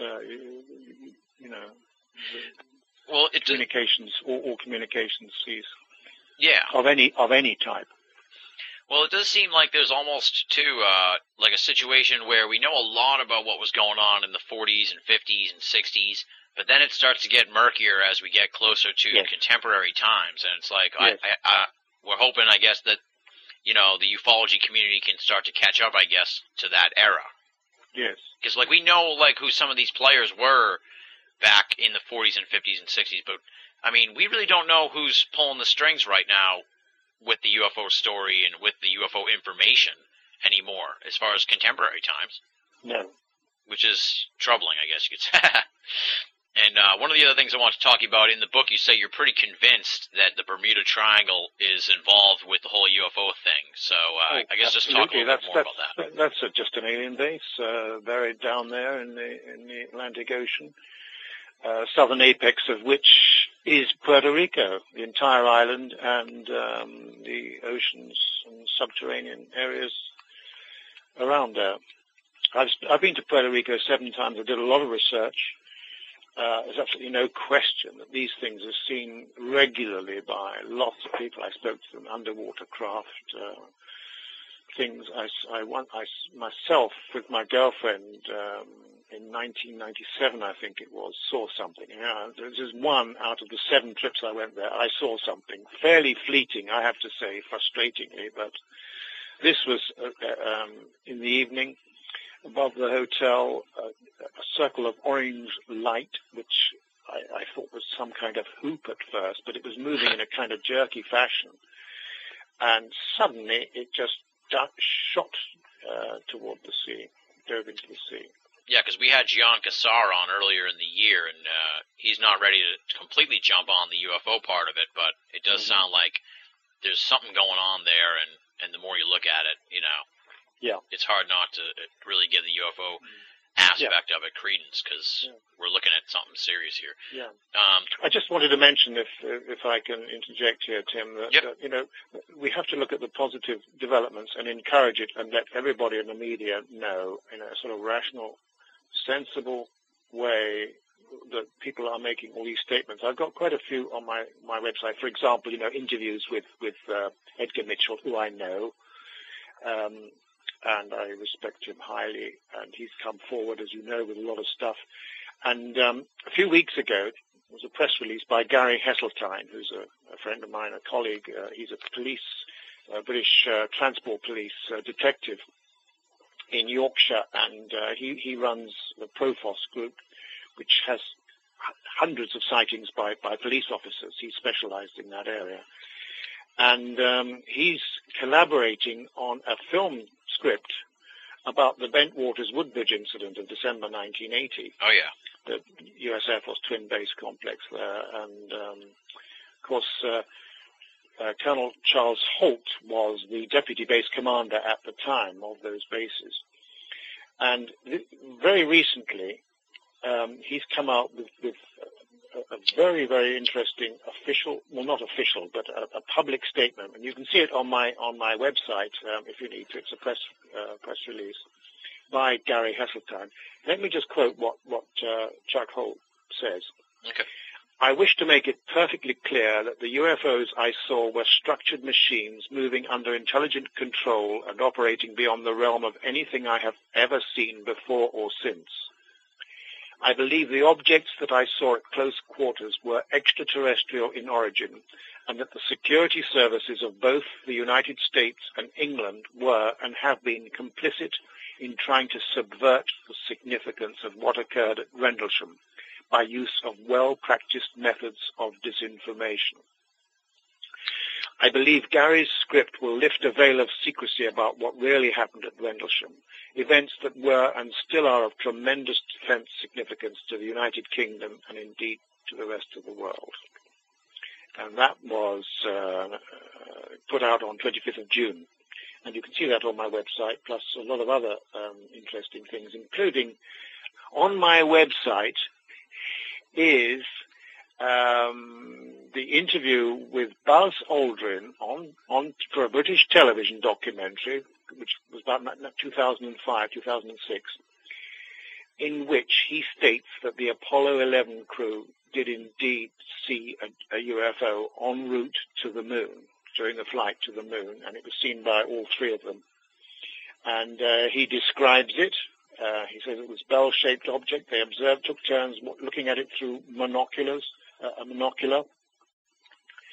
and they said they didn't know quite how to deal with it. They didn't want to sort of alarm NASA or get too much publicity worldwide about it. So they first of all asked where the booster stage, the last booster stage of the flight was, and they were told it was 6,000 miles away because they didn't know what to say. You know, they sort of asked, how far away is the third stage of the rocket, whatever it was. And NASA came back and said about 6,000 miles. So the guys in the Apollo 11 knew immediately that they weren't mistaken. Yeah. Now that raises an interesting question because you may have touched on this in your other books, but I don't recall anything I need to know. What's your take on, the whole idea that there's ETs on the moon or Mars? About ETs on the moon and Mars? Yeah, bases or whatever. Both, definitely both. They have bases on Mars and they have bases on the moon. And as a matter of fact, I published quite detailed information in Above Top Secret. You may remember a friend of mine. I can now give her name because she's deceased. She was in MI6. That's the British equivalent of, it's really known as the Secret Intelligence Service. It's called MI6, but it's the equivalent of your CIA. And her name is, I can give it out now. There's no need to give it out, particularly on this program now. Yeah, but she is deceased, and she gave me information. She'd been at a NASA conference in Italy, during which she overheard Armstrong tell a German professor at NASA that there definitely had been craft on the lunar surface, and they were very frightened, and they were large. They, not just one. They were they felt very intimidated by it, and that the CIA had ordered a complete cover-up on the operation. And I know the hotel, my friends given me, the room she was in, the room Neil Armstrong, she actually heard the conversation through a vent in the bathroom. This was an Italian hotel. And she heard this conversation going on, and so she thought she'd challenge Armstrong the next day, and she did, and said, I couldn't help overhearing of it. And Armstrong confirmed it all, but he wouldn't go into too much more detail. But he did confirm that it did actually happen, and they felt very threatened. There's a lot of people that seem to think maybe that there's this more serious, I guess you could say, Martian connection, where the ETs are Martians, or that with the whole face thing and all that stuff. What's your take on all that? No, there's no face on Mars. I think that's absolutely ridiculous. However, I wouldn't be in the slightest bit surprised. I'm not a pyramidologist. I haven't studied those. But I'm sure they will find evidence of former civilizations. The aliens themselves say, in my book Alien Base, I've got a fantastic contact story going back to 1920 when Albert Coe, a Canadian, encountered an alien being who became a friend of his for life virtually and had regular meetings with him. It's a long story, but he used to meet him sometimes in public places and everything. And this chap gave the whole history of the aliens' visitations to Earth and said, we actually colonized the solar system. We came first to Mars. And then Mars lost its atmosphere. There was a catastrophe. Many of us lost our lives, and we took the risk of trying out. Went to Venus, and they said that they occupied several high plateaus on Venus where the atmosphere wasn't nearly as bad as we are led to believe. And then Earth, which was absolutely ideal, and they settled there, and they were responsible for generating Homo sapiens. And the rest is history. And the rest is history. On this day 6 years ago, some guy in Houston ran over an elderly man while going after a home run ball, and this woman took the law into her own hands and started whacking the guy with her cane. Bravo, honey, bravo. You're listening to Banal of America Audio. Seriously, she should have just gotten up and whacked him across the face one. And why is this guy sitting there letting her take the heat? One story in the book that I really loved, and it was told to you, and then you put it in the book, but it sort of goes back to this whole idea of the conflict between the UFOs and the humans, if you will, the Americans. I'll put over the book huge here because, I've heard so many UFO stories in the last 6 years that it sometimes my eyes just sort of gloss over when I hear another one. But the stories in this book are amazingly compelling UFO cases. And this one in particular is about they're trying to intercept the UFO or whatever, and the UFO shoots some kind of beam at them and disintegrates the plane and pretty much just disintegrates all the metal, and the two pilots, or the pilot and the other guy, are just like sitting in midair, and they fall down to the water, and one of them apparently lived. I'd love to hear that guy's story if he ever comes forward. There have been many cases like that, Tim, many cases all over the world. And you look at those cases in Puerto Rico. I spoke to an entire family and other witnesses who, on two separate occasions in Puerto Rico, I think it was the early 1990s, I can't tell you the date now, but they saw these giant triangular craft absorbing F-16 Tomcats, U.S. Navy Tomcats. Yeah. They've been taking these guys on board, and God knows what they're doing with them. I was just thinking that. That's been going on for quite a while. The interesting part about the book too, and what you're coming out with here in this stuff is you just don't really hear too much from the UFO community about this whole aspect of the story, about there being a conflict maybe with the UFOs, and that maybe that there's this war going on. It seems like ufology does not want to go there because they're trying to get people. Well, I'll give you another reason.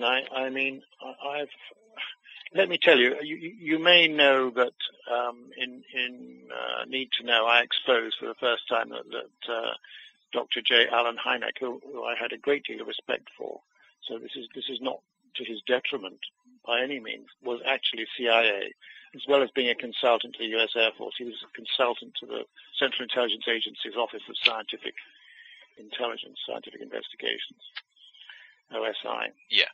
And he's the guy that formed QFOS. Do you ever get any really interesting information out? I mean, there are some very good researchers, but they've been infiltrated. They've been heavily infiltrated, as has MUFON, by the way. I won't go into names at this moment, but people should be aware of that. And I'm quite sure a lot of important stories, probably of the more outrageous variety, get sat on. They're sort of still debating, whether they're extraterrestrial, when these guys know that it's been they're here. Yeah. There's a conflict going on. There's a war on, basically, between not just alien races, but us as well, and everything. Yeah, that raises. They can't come out with that because they've got to toe the line. What you're saying now raises another sort of issue just about the UFO field in general, and that's just that it sounds like you're fully entrenched in the ETH camp and that you've gotten the information that satisfies your, opinion that these are definitely extraterrestrials, but within ufology, go ahead. Yeah, can I interject there? With qualifications, Tim, qualifications. Some of these guys are Earth beings to the extent that they've been longer on this planet than have we. Yeah. So extraterrestrial, yes, but so are we. If we're a hybridized species, we derive from extraterrestrials. Okay. So yes, but people also think, oh well, he's just stuck on nuts and bolts. It's absolute nonsense. I'm well aware there are beings from other dimensions who may have a part in all this. Indeed, I know that aliens themselves can manipulate dimensions and do all sorts of miraculous things. Right. And this has been going back for millennia. It goes back in time. And so that there are sort of what people would like to say as sort of more esoteric aspects of the origins of these beings. Okay, yeah, all right. So I see what you're saying now. It sort of clarified a little bit that you're not just saying that these are people coming from outer space, but, you know, they can be doing all kinds of different stuff. Exactly. And as I say, it's not visiting. They're here. Yeah. They're here. And we're here, and that's the problem, or at least one of the problems. And some of these other guys present a very serious threat as well. But, you know, I tend to think overall that, you know, I tend to fear humanity more than I do extraterrestrials.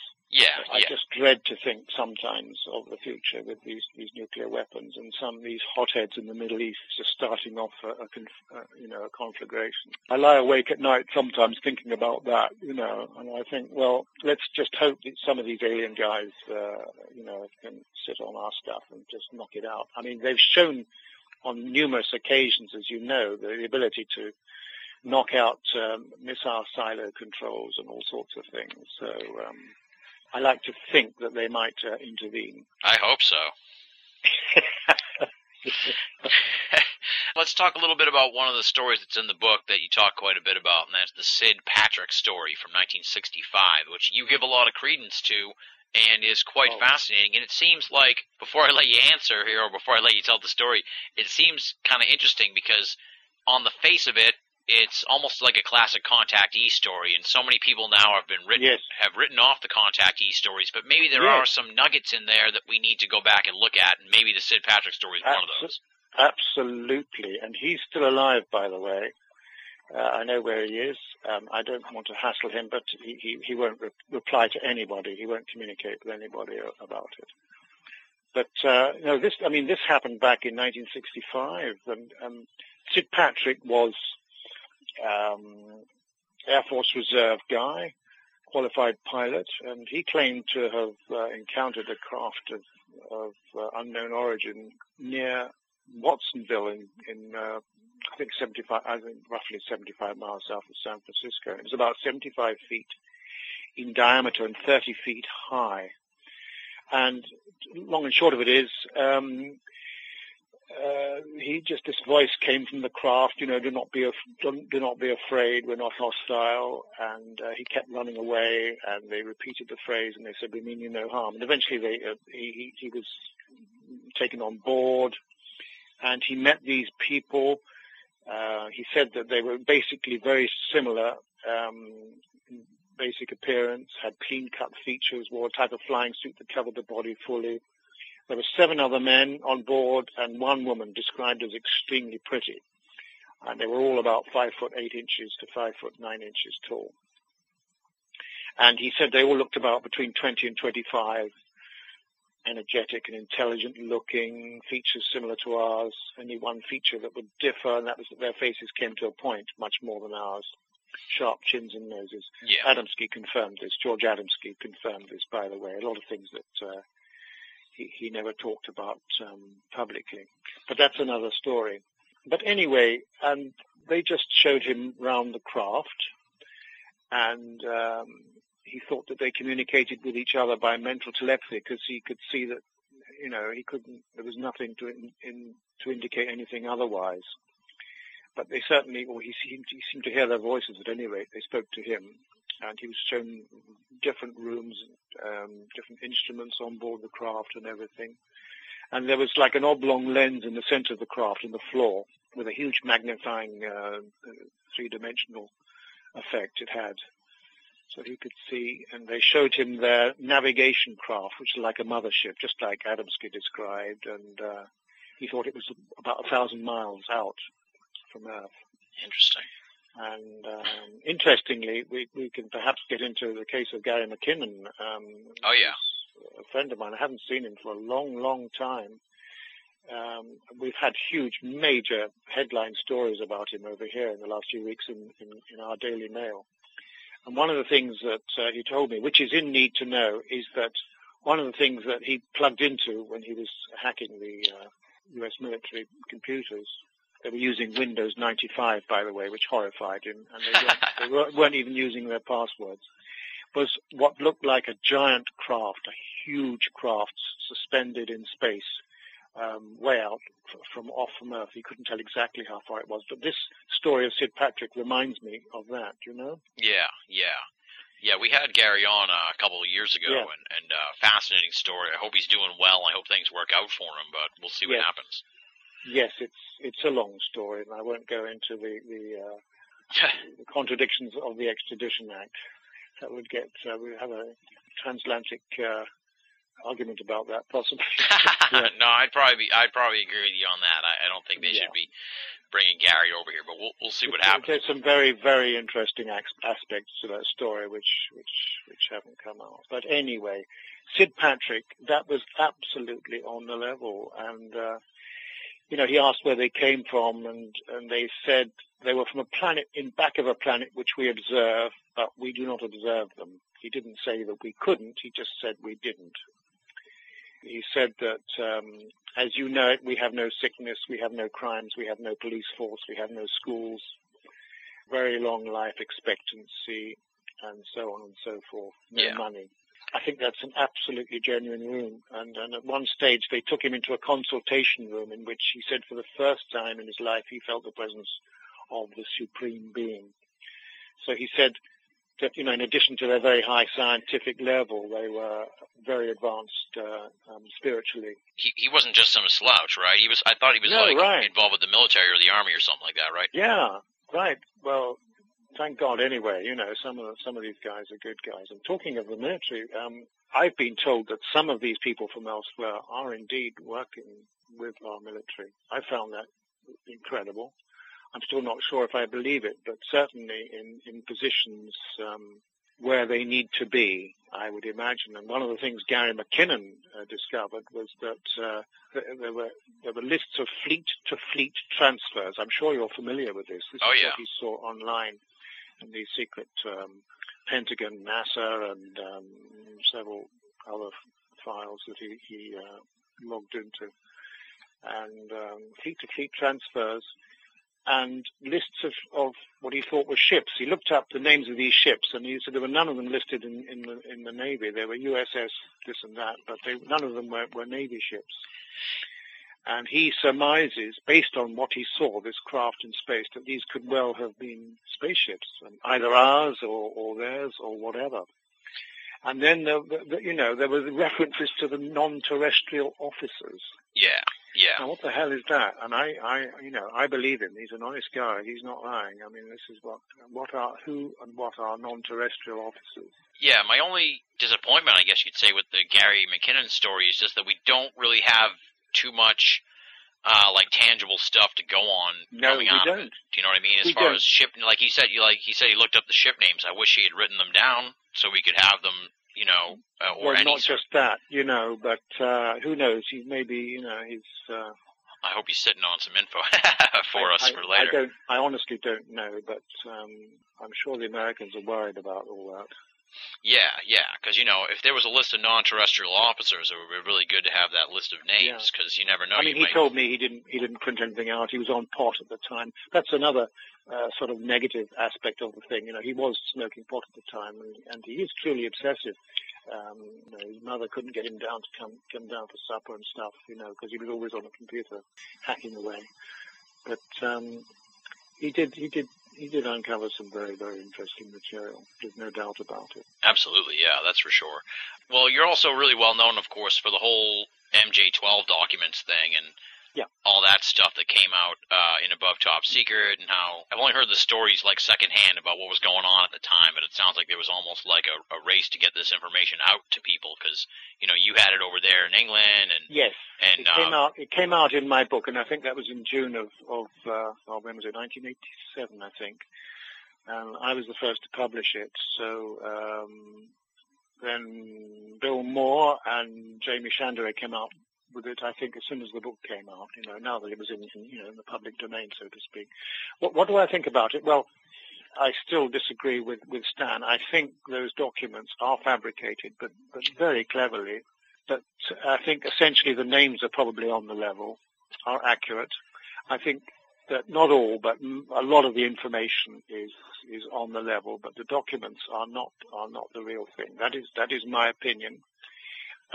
there was an MJ-12 group, and I'm convinced now, thanks to information from Andy Kissner, that the Majestic group was derived from Gerald Zacharias's Z-12 group, which was founded in the 1940s.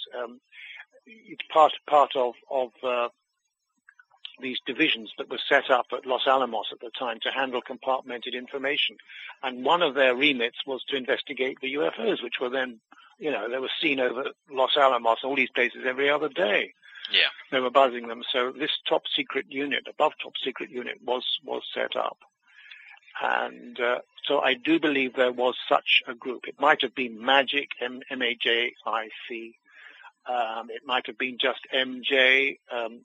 There's, the acronym has been explained in various ways, but I think probably what Andy Kissner suggests, or rather what Dr. Robert Wood suggests, is correct. I can't think of it right now, but it's. I'm just trying to have a look here, see if I can find it. I can't remember everything from memory. I wish I could. It's okay. Anyway, here we are. This is Dr. Robert Wood, who, by the way, I've listed practically all the names of the top secret working group in the Pentagon, UFO working group, of which Robert Wood, who's known to all of us, was a member. He believes that MAJIC was formed from military assessment of the Joint Intelligence Committee. Okay. Andy Kissner believes that MAJIC and MJ-12 could have formed from Manhattan Engineering District Joint Chiefs of Staff Integrated Command, Project Y, Division Z, that was set up by Gerald Zacharias, the physicist at Los Alamos. So, there's still possibilities. It did happen. Basically, the story is true. So there definitely was an MJ-12 group. So what do you think the motivation was for getting that information out there in the 80s? I think, and this is purely my own opinion, that it was done with people who had knowledge. They had knowledge how to fake the documents. They knew most of the members. They knew a lot about it. They'd been given a lot of information. But they wanted to smoke out, in publishing these documents, they wanted to smoke out some people who really had been associated with the group, and it worked. Dr. Eric Walker, British-born famous physicist, was one of those who talked to, I'm trying to think of the name of the guy now, very, very good and brave Californian researcher. Anyway, in a recorded telephone conversation, he said, yes, there was such a group. I was associated with it, but you'll never find anything more about it. My advice is to steer well clear. Things like that. It's all on a verbatim, on a recorded conversation. And, wow. So he was one of them that came out, and because he thought that because information had been published, you could read about it in the papers, partly following publication of Above Top Secret. He thought, well, they've released a lot of information about this now, so I can mention something. And he fell into the trap. Excellent, nice. Now, you mentioned the 1980s UFO working group, so do you think this thing's just, sort of been self-perpetuating since? Oh, that's a totally different group. Oh, okay. Totally different group. I think that's probably relatively low level. All right. Definitely. Okay, yeah. See, I'm trying to wrap my mind around who's at the top of this pyramid, if you will, of UFO information. Well, I'm convinced. I can give you a few names. There's nothing new about it. I mean, certainly Kissinger, Henry Kissinger, has long been involved. He's one. I think Cheney, was a very good friend of mine, was a good friend of Bush Jr., and about 4 years ago at the White House at a party, this friend of mine said, "Well, come on, tell me, what have you been told about the UFO thing?" Because this guy, who's a friend, is a journalist and very knowledgeable on the subject, extremely knowledgeable. And Bush stiffened and he said, "Ask Cheney." And that's just one, I think Cheney is just one of those in the chain of command, if you like. Yeah. See, it's interesting what you But there are many other military people. There are people in corporate interests. Yeah, chances are people that aren't even household names at all that you wouldn't even know. You know what I mean? Names that you wouldn't recognize at all. Quite probably, they just have to stay in the background. And I'm sure it's a flexible situation. But I don't know. I could go on giving many other suggested names, but well, the Kissinger name is interesting because you don't really hear him associated with UFOs too much, at least as far as my recollection goes. Well, right. I mean, well, people spend time rubbishing the whole thing. It's so easy to discredit the subject in the press, as you know. I mean, it's just so easy to belittle everything and discredit witnesses and talk about flying saucers and little green men. Yeah. As even the press over here are doing. I mean, there's been editorials in the main papers. Why are they extraditing this man? He's a nerd who's only interested in flying saucers and little green men and stuff.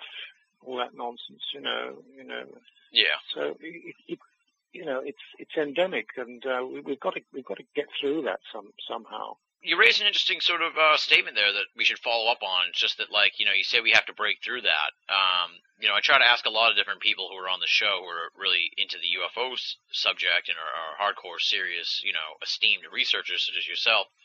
If you could, and obviously this is impossible, but if you could, get to the helm of ufology, if you will, what do you think the UFO field needs to do to move this? Let me tell you my wish list. Yeah. I did have money at one time, thanks to the success of my early books, but that's a long time ago, and I'm very good at spending money, and I don't like saving it.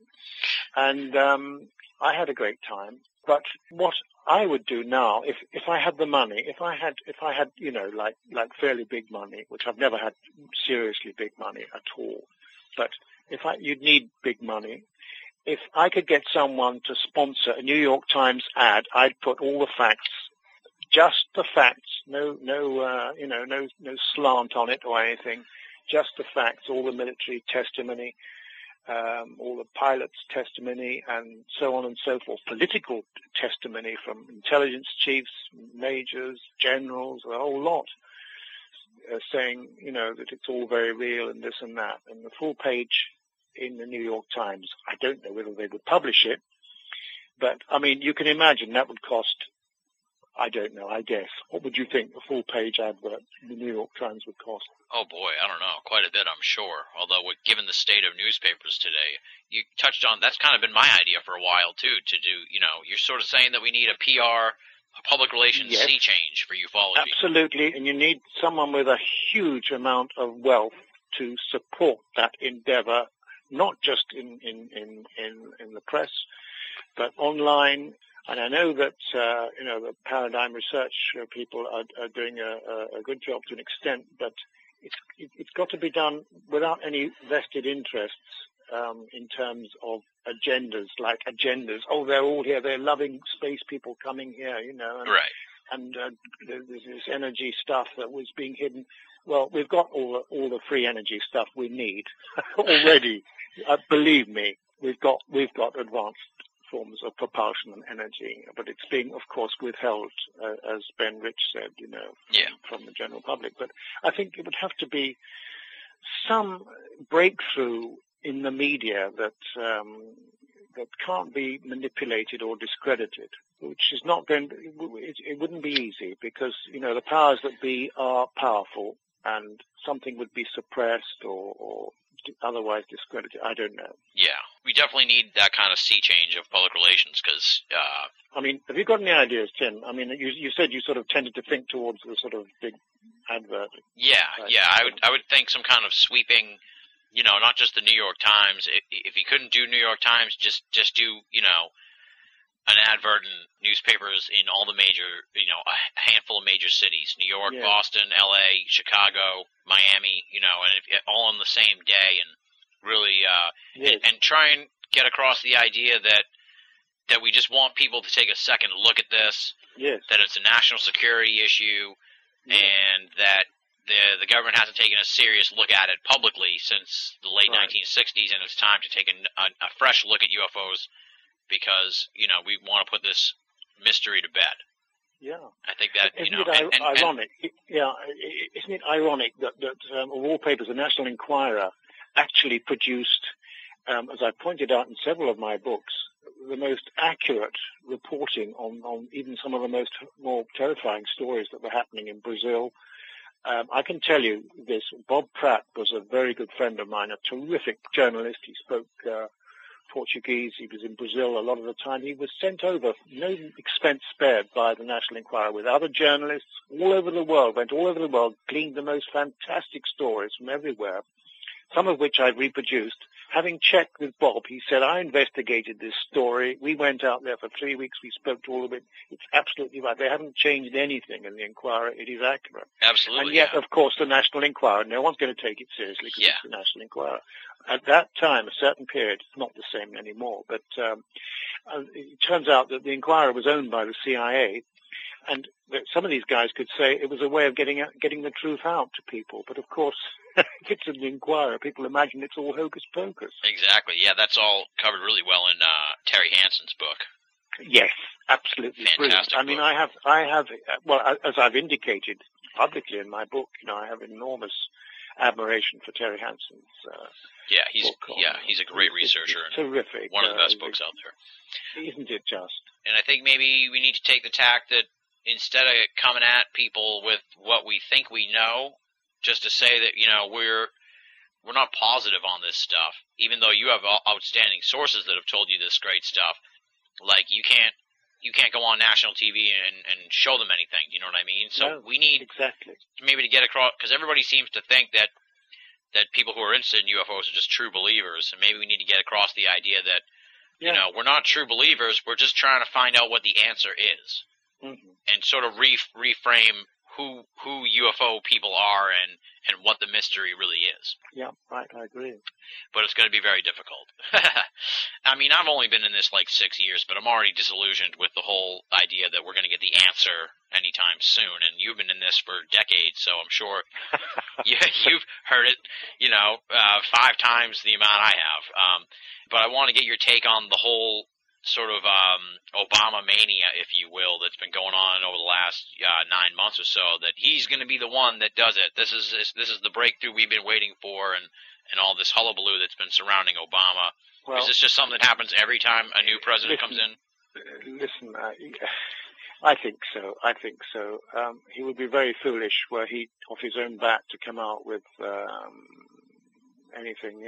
He would have to take strong advice, and he would be advised as to what to say and what not to say in the interest of national security. I'm quite sure about that. So I don't think he'd be done away with. I'm quite sure if he broke ranks. Yeah. It would have to be a concerted effort. We talked earlier about the gradual disclosure idea and sort of how the media attitude has changed since probably the O'Hare story sort of started it, and then Stephenville kind of got more respectable coverage. Do you see that sort of thing happening right now? Yes, I do. Now, I think Nick Pope's a very good friend of mine. Of course, he's Minister of Defence, so he sort of tends to support the official line of the British government and everything. But you see, he managed to get an extraordinary article published in the New York Times last year. I think it was about a year ago. It was practically a full page, stressing, that this is real. There have been incidents involving aircraft and planes attacking and near misses and this and that, everything. I mean, that would not, I'm convinced, 100%, that would not have appeared in the New York Times unless it was part of the Disclosure Project. Or just not the Disclosure Project, but disclosure of official disclosure. That would not have appeared. The real Disclosure Project. 6 months before that, I can tell you, I've been in touch with like Washington Press Corps, because I have a press card, so I can talk to a lot of these journalists, and they're all very knowledgeable on the subject, but they know perfectly well that it's to be glossed over, it's to be ridiculed, and they're very well aware of the facts. But this is why it's kept out of the serious newspapers. But that was a break with tradition, and I think it did a lot of good, and all sorts of other things happening.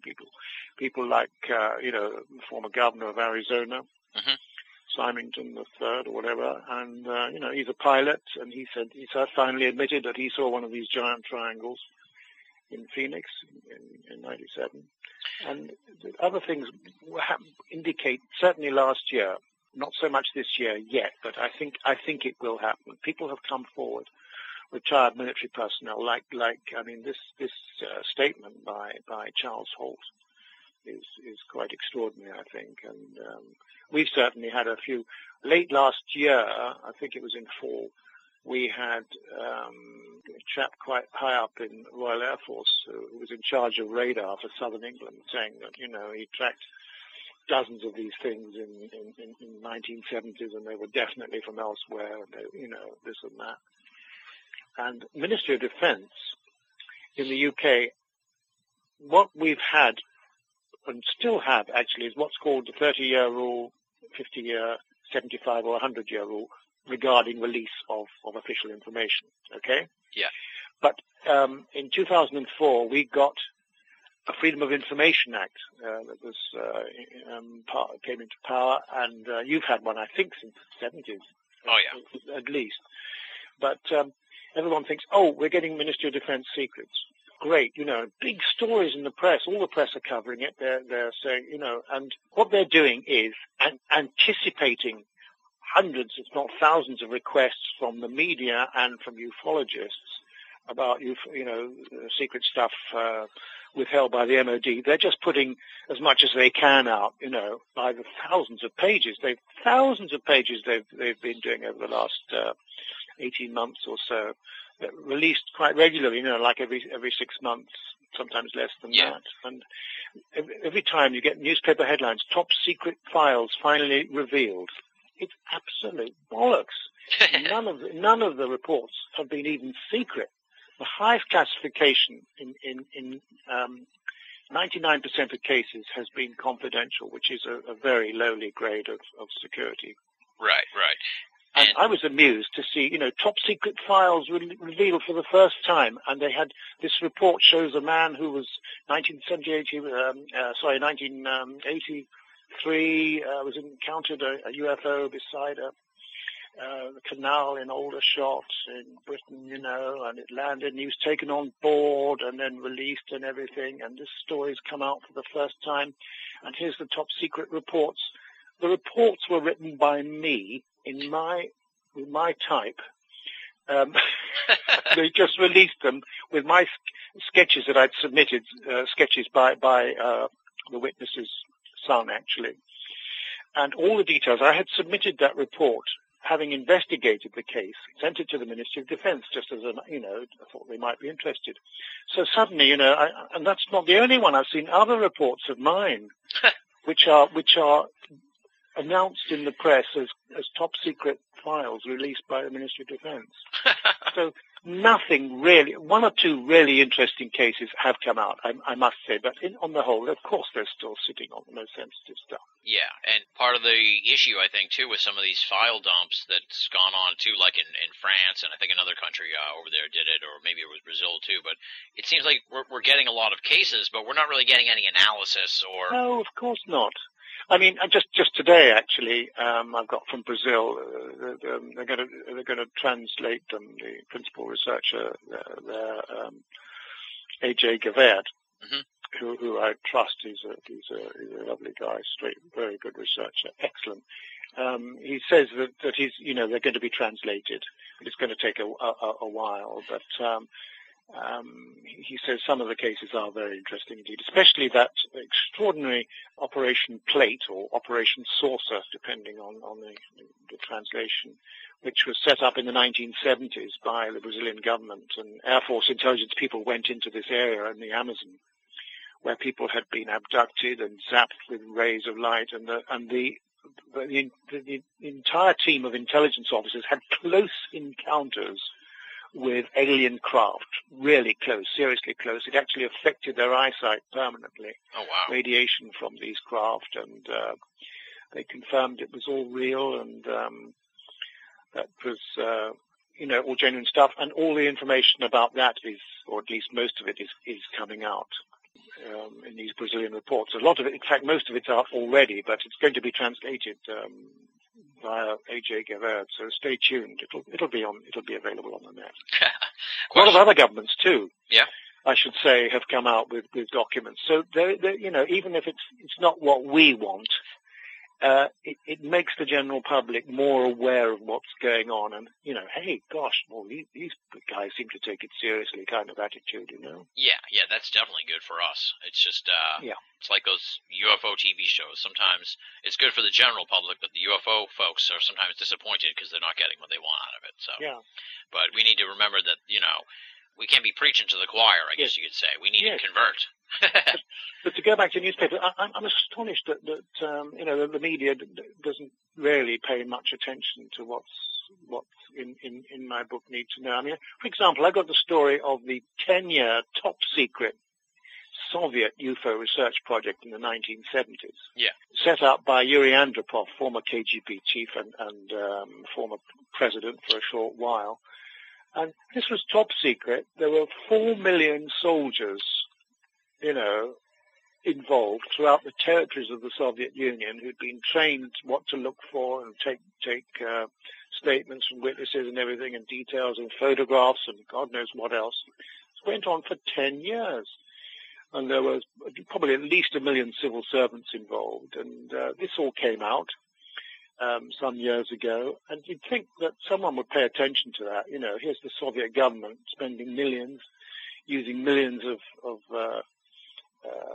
soldiers and stuff, and lots of generals, high-ranking generals involved in studying the UFO thing, but not a bit of it. I don't know. I just find it extraordinary that no one takes that kind of stuff seriously. Yeah, you wonder what's going on there, but I guess, like you said, it's probably a combination of the people in the media know they shouldn't talk about it, and they're afraid to talk about it. Yes, and then I'm brainwashed in the positive sense that I know all this stuff's real. The general public, likewise, is brainwashed to believe that it's little green men, So that's the way the situation is. I've said kind of before on the show too that I do think this gradual disclosure is a generational thing, because I'm only like 30 now, and I think more people of my generation are just of the opinion that UFOs are real, and that the government's covered it up all this time, and maybe people of the generation before me, were of the opinion that it was bunk, and before that it was something else. So maybe it's just as time goes on and more people, this belief becomes second nature, then it'll be easier to disclose. Yes, a great deal more acceptance. So I'll give you an example. About 3 or 4 years ago in Cambridge, which, you've heard of Cambridge. Oh, yeah. The university town. This guy, Andy Martin's his name. He writes for the Independent newspaper, which is it's a major sort of serious paper here. Mm-hmm. He'd just gone to pick up his son, who'd been playing violin in a school concert with his wife, and they were walking along this road after the concert, about, 8 or 9 o'clock at night or something. It was dark. And this huge structured object filled the sky, came over. He could hear a sort of throbbing, humming sound coming from it. He said it was at least the size of a jumbo jet, and it was a craft. It was there. It was real. And he looked to his wife. He says, "Do you see that?" She said, "Yes." He looked to his son, who was, I guess about 10 or something. He said, "Son," he said, "is that a UFO?" And the boy said, "Yes, Dad. Where are the chocolates?"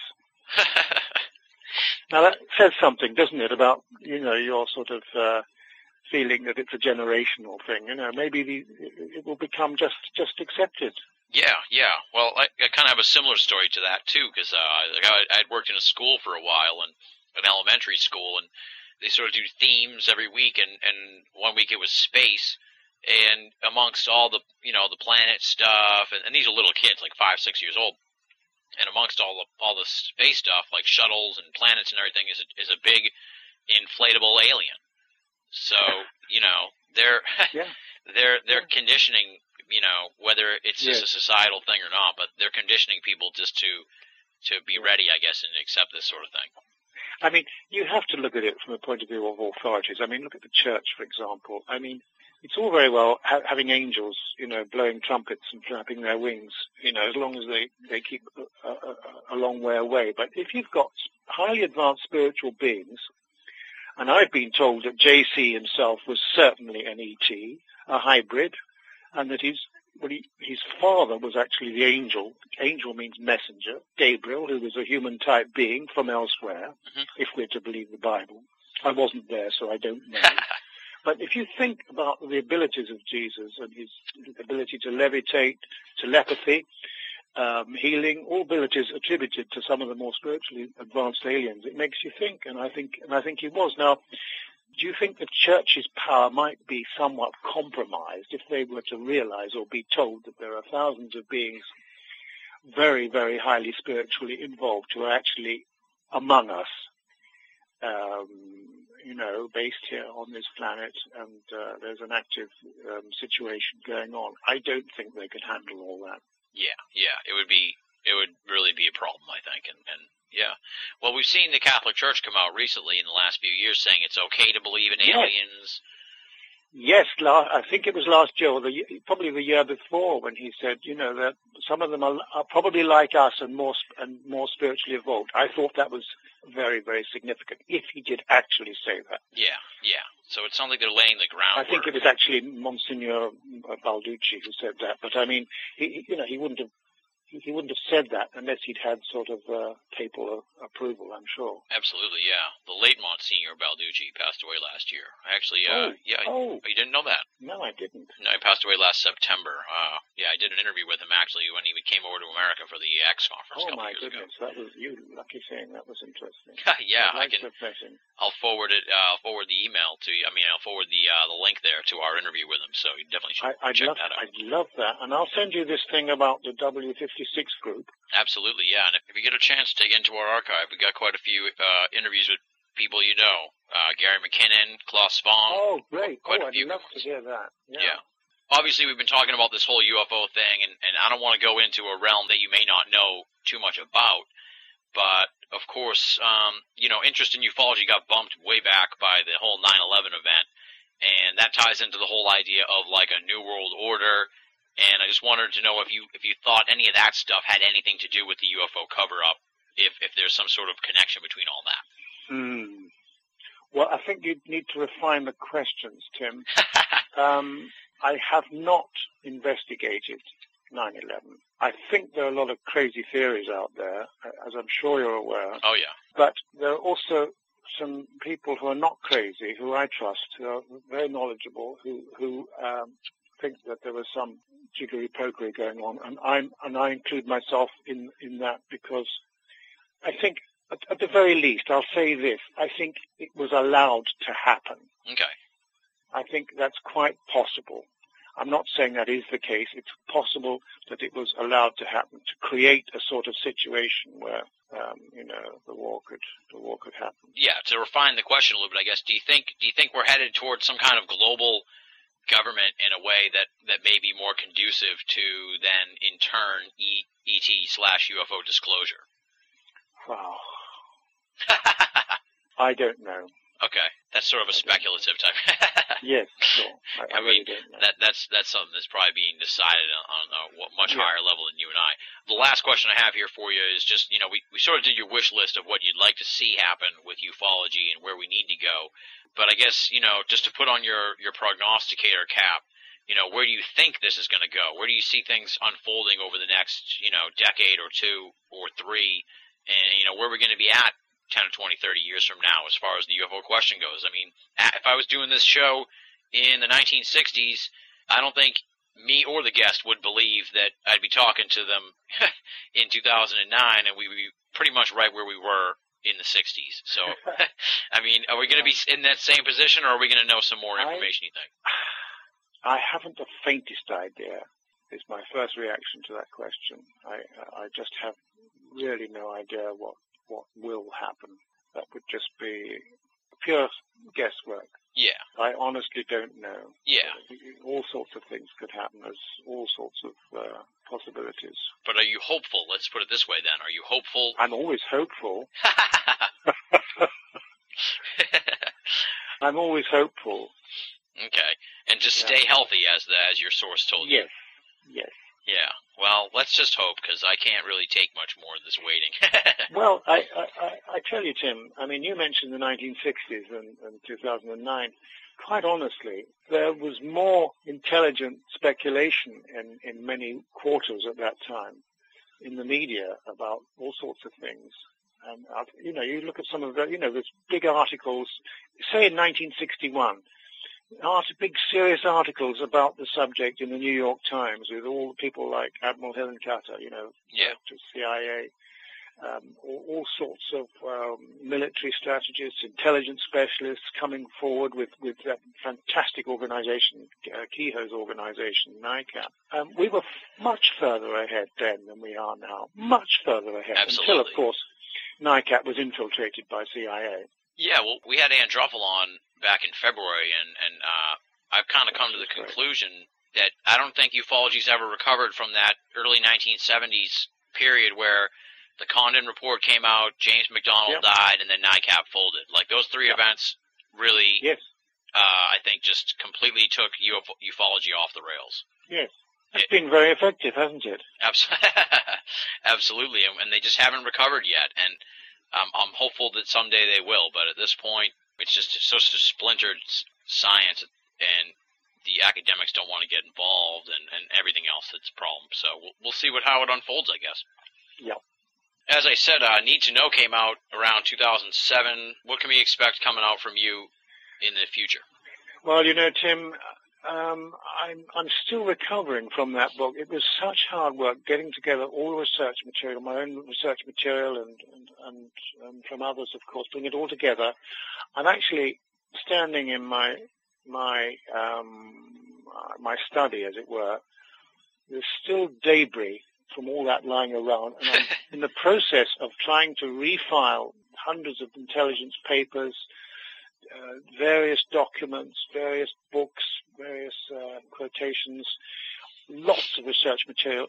And until I've got all my stuff in order, and I know where it is, and I know where to find it, I won't even be able to really contemplate doing anything else. But I obviously, I don't have any specific plans at the moment. But I'm not through yet. That's for sure. Awesome. That's good to know. And just another little side note here. I didn't realize you were such an accomplished musician until I read your bio here on the website. That's amazing stuff. Thank you. Well, I'm still on the fiddle, but alas, I don't get as much work as I used to, partly due to recession, but other circumstances as well. All sorts of things in the profession is changing. But yes, no, I'm still a professional violinist as well as an author and lecturer and broadcaster and so forth. Yeah. I was surprised by this just amazing hit list of people that you've recorded for: Phil Collins, Depeche Mode, George Harrison, Elton John, Paul McCartney. Did you ever get to meet any of these guys, or you just tape? Oh Lord, yes. Oh wow. Yes. I went to McCartney's his studio. He had a studio down in Sussex, which was a converted windmill. That's when he was with Linda, and we recorded a couple of tracks, one of which is a super thing. It's called, what's it called? I've forgotten. Only Love Remains, that track. It's one of my favorite tracks that he wrote. And I think we did it in one take. It was just one of those very spontaneous things. McCartney was singing along with it and everything, and it just worked like a dream, and he was very nice. He's a very nice guy. I've worked with him on another album and stuff. He's a genuinely decent person, Yeah. And I thoroughly enjoyed that. He wasn't particularly interested in UFOs, but he knew of my work in that field. Yeah.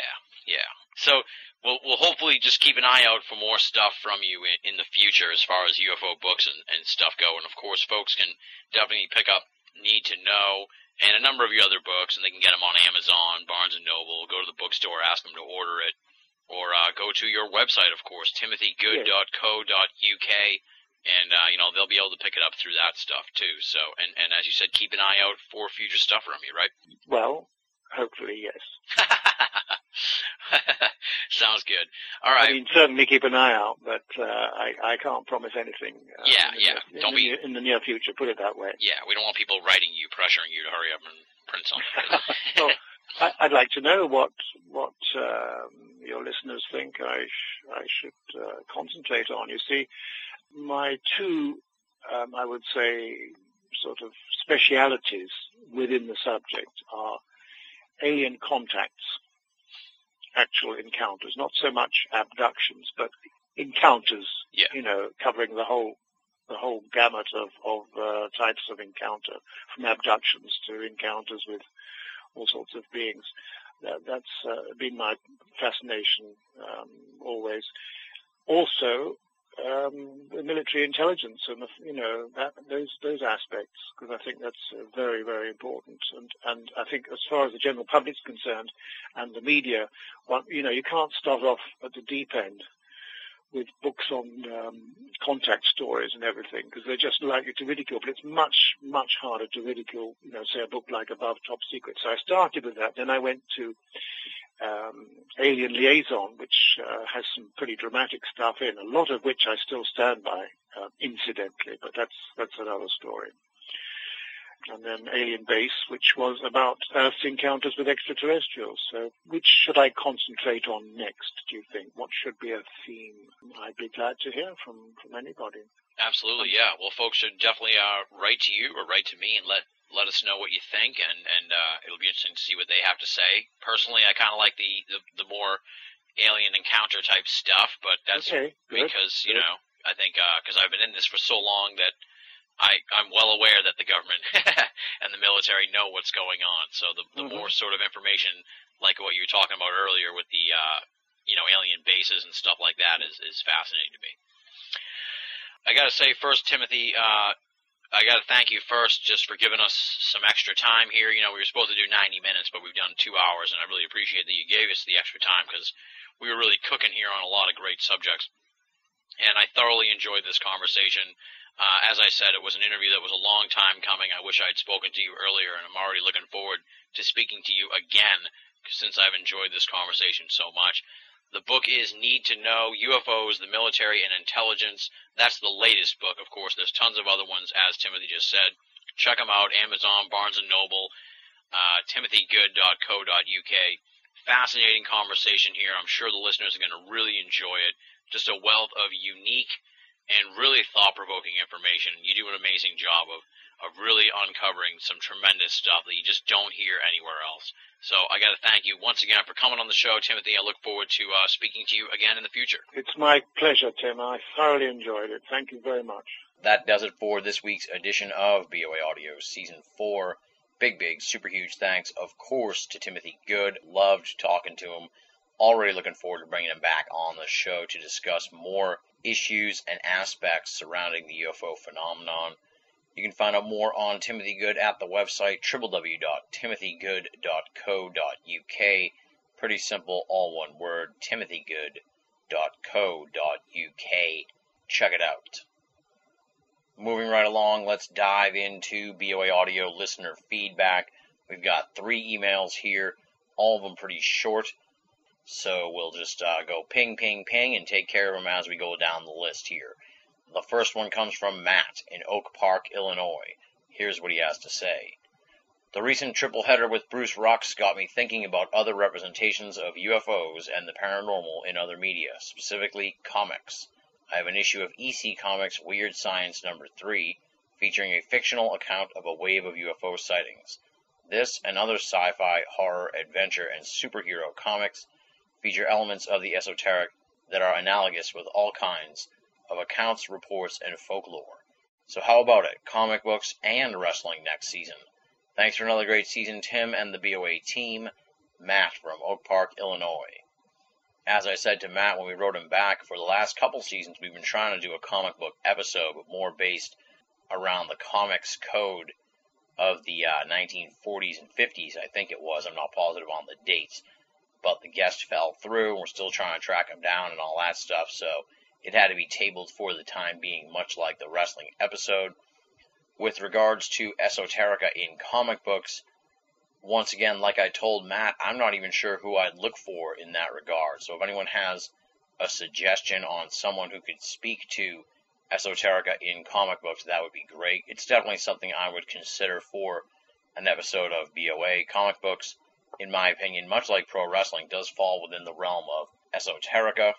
Anything that is ridiculed, shunned, and marginalized by the mainstream, I mean, that is pretty esoteric, and comic books and wrestling do fall into that realm as well. Definitely two topics I will consider for Season 5. Thank you, Matt, for writing in. Of course, as I noted at the end of the previous edition of BOA Audio, we want to hear your guest suggestions and topic suggestions. My inbox is already overflowing with guests who want to be on Season 5 and people who want certain guests to appear next season on the show. But I want to hear from all you folks so I can start to parse down the list of Season 5 guests. So send those over to me. You'll hear the contact info in a moment, or just go to BOA and click contact. Next email comes from JB, no hometown listed, merely JB. Tim, can't download your show with NewsGator feed demo. I really like your show, would hate to miss it due to a technical problem. I was using Juice, but it doesn't work with Windows Vista. JB. I also wrote JB back. I went on a wave of email responses last week, so most everybody who wrote to me should have gotten a response by now, and if you haven't, write to me again, let me know. It might have slipped through the window there of emails that I wrote back, but pretty much everybody who you're hearing from here this week has received their response. And as I said to JB, I am completely confused. I have no idea what NewsGator feed demo is or Juice.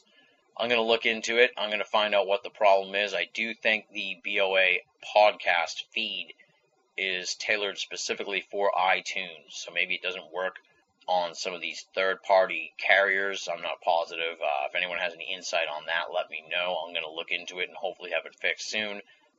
All right, third email here comes from a mysterious Mr. X. No hometown listed, obviously. He's Mr. X. We're going to dub him as From Parts Unknown, though, because, hey, if your name is Mr. X, chances are you hail from parts unknown. Here's what Mr. X has to say. Hey, Tim, first up, I love the show BOA, and I've been listening from the beginning. On hearing your last interview you did with Stanton Friedman, I ordered his latest book through his website, and I just received it the other day, and he even personally signed it for me. Now that's class. Okay, here's my suggestion, and this has always annoyed me. It's when you introduce yourself at the start of each show, the part where you go, and now here's your host, Tim Binnall. Dude, introducing yourself is weird. You gotta get someone else just for that part. Okay, I hope you take my suggestion as a lighthearted jibe, because that's how it's intended. All the best, Mr. X. Thanks for writing in, Mr. X. Sorry to burst your bubble, but I don't want to ruin my own mystery completely, but I can assure you that the voiceover guy there, the introducer of the program, is not me. It is a member of the BOA staff, and that's why it's not me speaking in the third person or anything like that. I'm not sure how you would have confused that. Maybe our voiceover guy does sound like me, but I can assure you I am not the intro voice of the program. It is another mysterious character at BOA, but I don't want to reveal his name because you're Mr. X and he's Mr. V, let's say. There you have it, 3 emails taken care of here this week, pecking away at the BOA Audio listener feedback mailbag. No way I'm going to be able to feature everybody who's written into us this summer, but I'm going to do my best.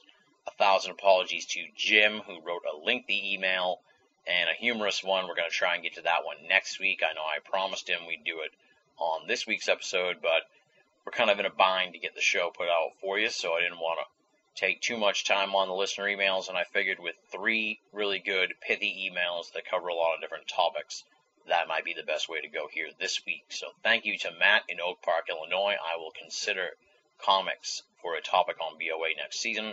Thank you, JB, no hometown listed on the NewsGator feed demo error.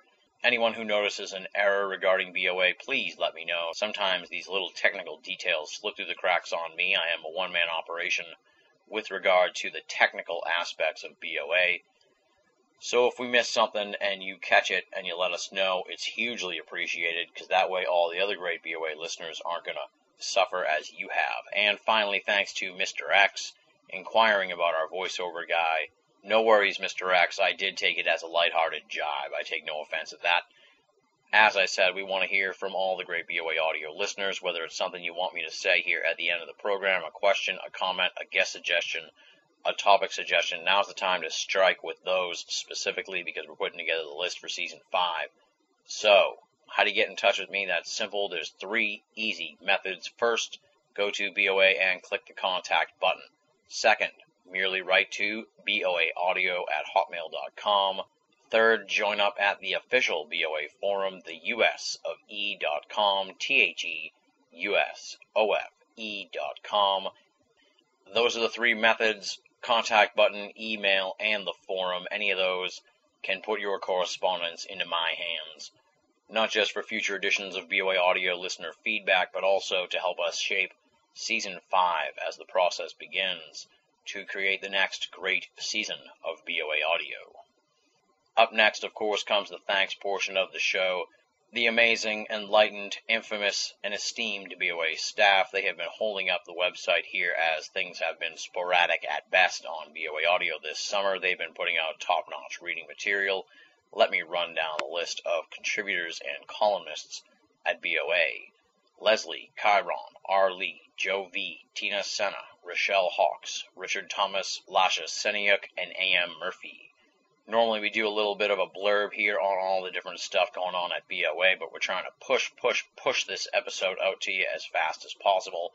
And since we've been off the air for about a little over 2 weeks, there's been a lot going on at BOA, and I just don't have the time to talk about all the great columns that have been posted there. So go there. There's all new columns, sometimes maybe even 2 new columns, and probably 3 new from Leslie, because she writes for us weekly at BOA, covering a plethora of different topics, many of which fall through the cracks here on the program. We don't get a chance to talk about. The staff at BOA definitely does talk about them in their columns, a lot of fringe topics, and a lot of focused topics on what's going on in the world of the paranormal today. We've been saying it for years here at the end of the program, and it's starting to take hold. If you're only listening to BOA Audio and you're not reading the columns at Binnall of America, you're only getting half the story.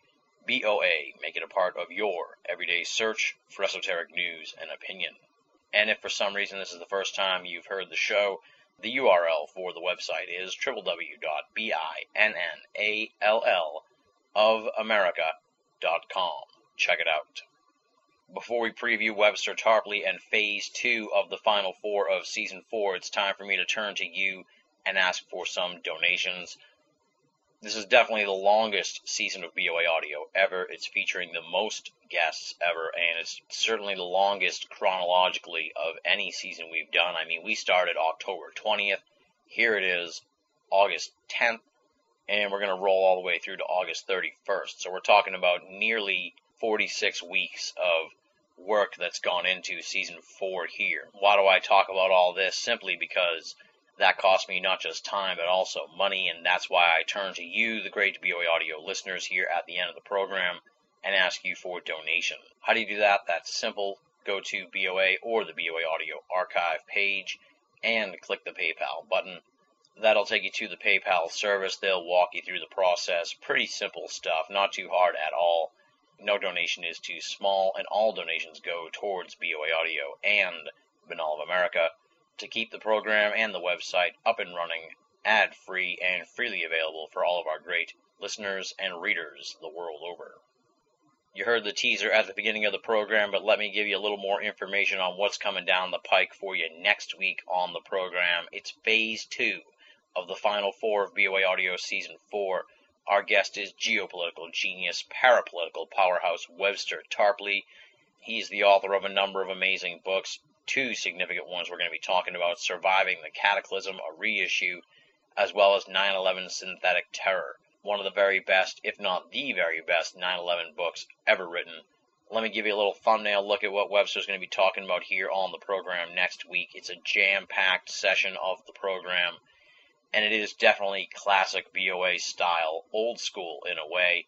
Webster comes from the Stan Friedman school of guests, in the sense that you ask a question and then get the hell out of the way and let Webster rock and roll, and that's how it's going to be. You'll probably hear me talk less than I have on any episode of BOA Audio this season, but I do get plenty of questions in, and Webster really dishes out the details on this stuff. We're going to hear all about the financial crisis, how to get out of it, for regular people and the world, how it ended up starting, and who was really behind the whole thing, and is there an agenda behind it? We're going to hear about how the geopolitical landscape has changed to an America versus Russia/China situation instead of a U.S. versus Middle East style conflict. We're going to find out how the leadership of the United States went from Bush and company to Obama and company, especially considering how many in the parapolitical community considered Bush to have a stranglehold of power. How did that transition take place if, we were under such tyrannical rule of George Bush? Webster's going to talk about Barack Obama and how he is the banker's puppet. That's what he says. 9/11 and the 9/11 Truth Movement, and why the Truth Movement seems to have gotten derailed in the last few years. That's some fascinating stuff. And we're going to ponder the question of, are we past the point of trying to stop a new world order? Are we just shit out of luck at this point? That's the real concern of a lot of people listening to the program. That's what I'm concerned about. Webster's going to talk me off the ledge next week on the program. I already got an email from somebody who heard about the upcoming guest, Webster Tarpley, since we announced it on the Twitter feed, and he sort of remarked about it being a political episode. So let me just clear this up for you right away. It is a political episode. We do talk politics. More specifically, Webster talks politics. I ask some questions, and that's about it. But the great thing about Webster Tarpley is he's really against just about everybody. Bush, Obama, Democrats, Republicans, Ron Paul, everyone. So I have a feeling that whoever you like is going to get stomped on. It's an equal opportunity stomping, courtesy of Webster Tarpley here next week on the program.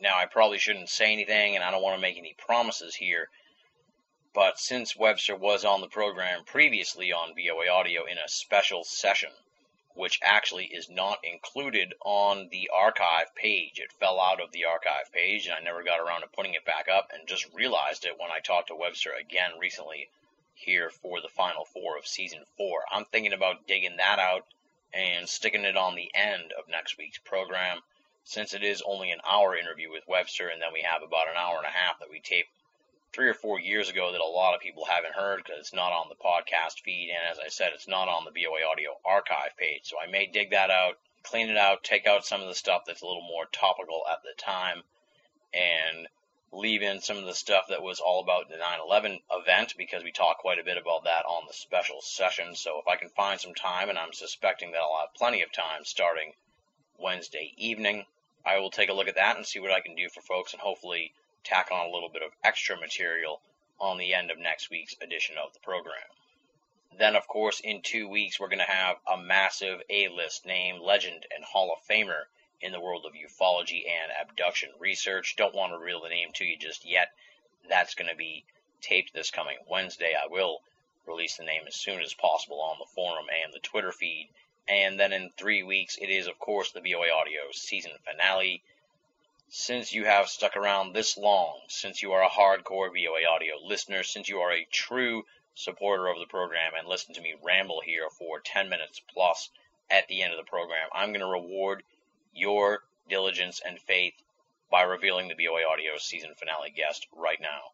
He is the legendary, infamous, and trailblazing John Lear.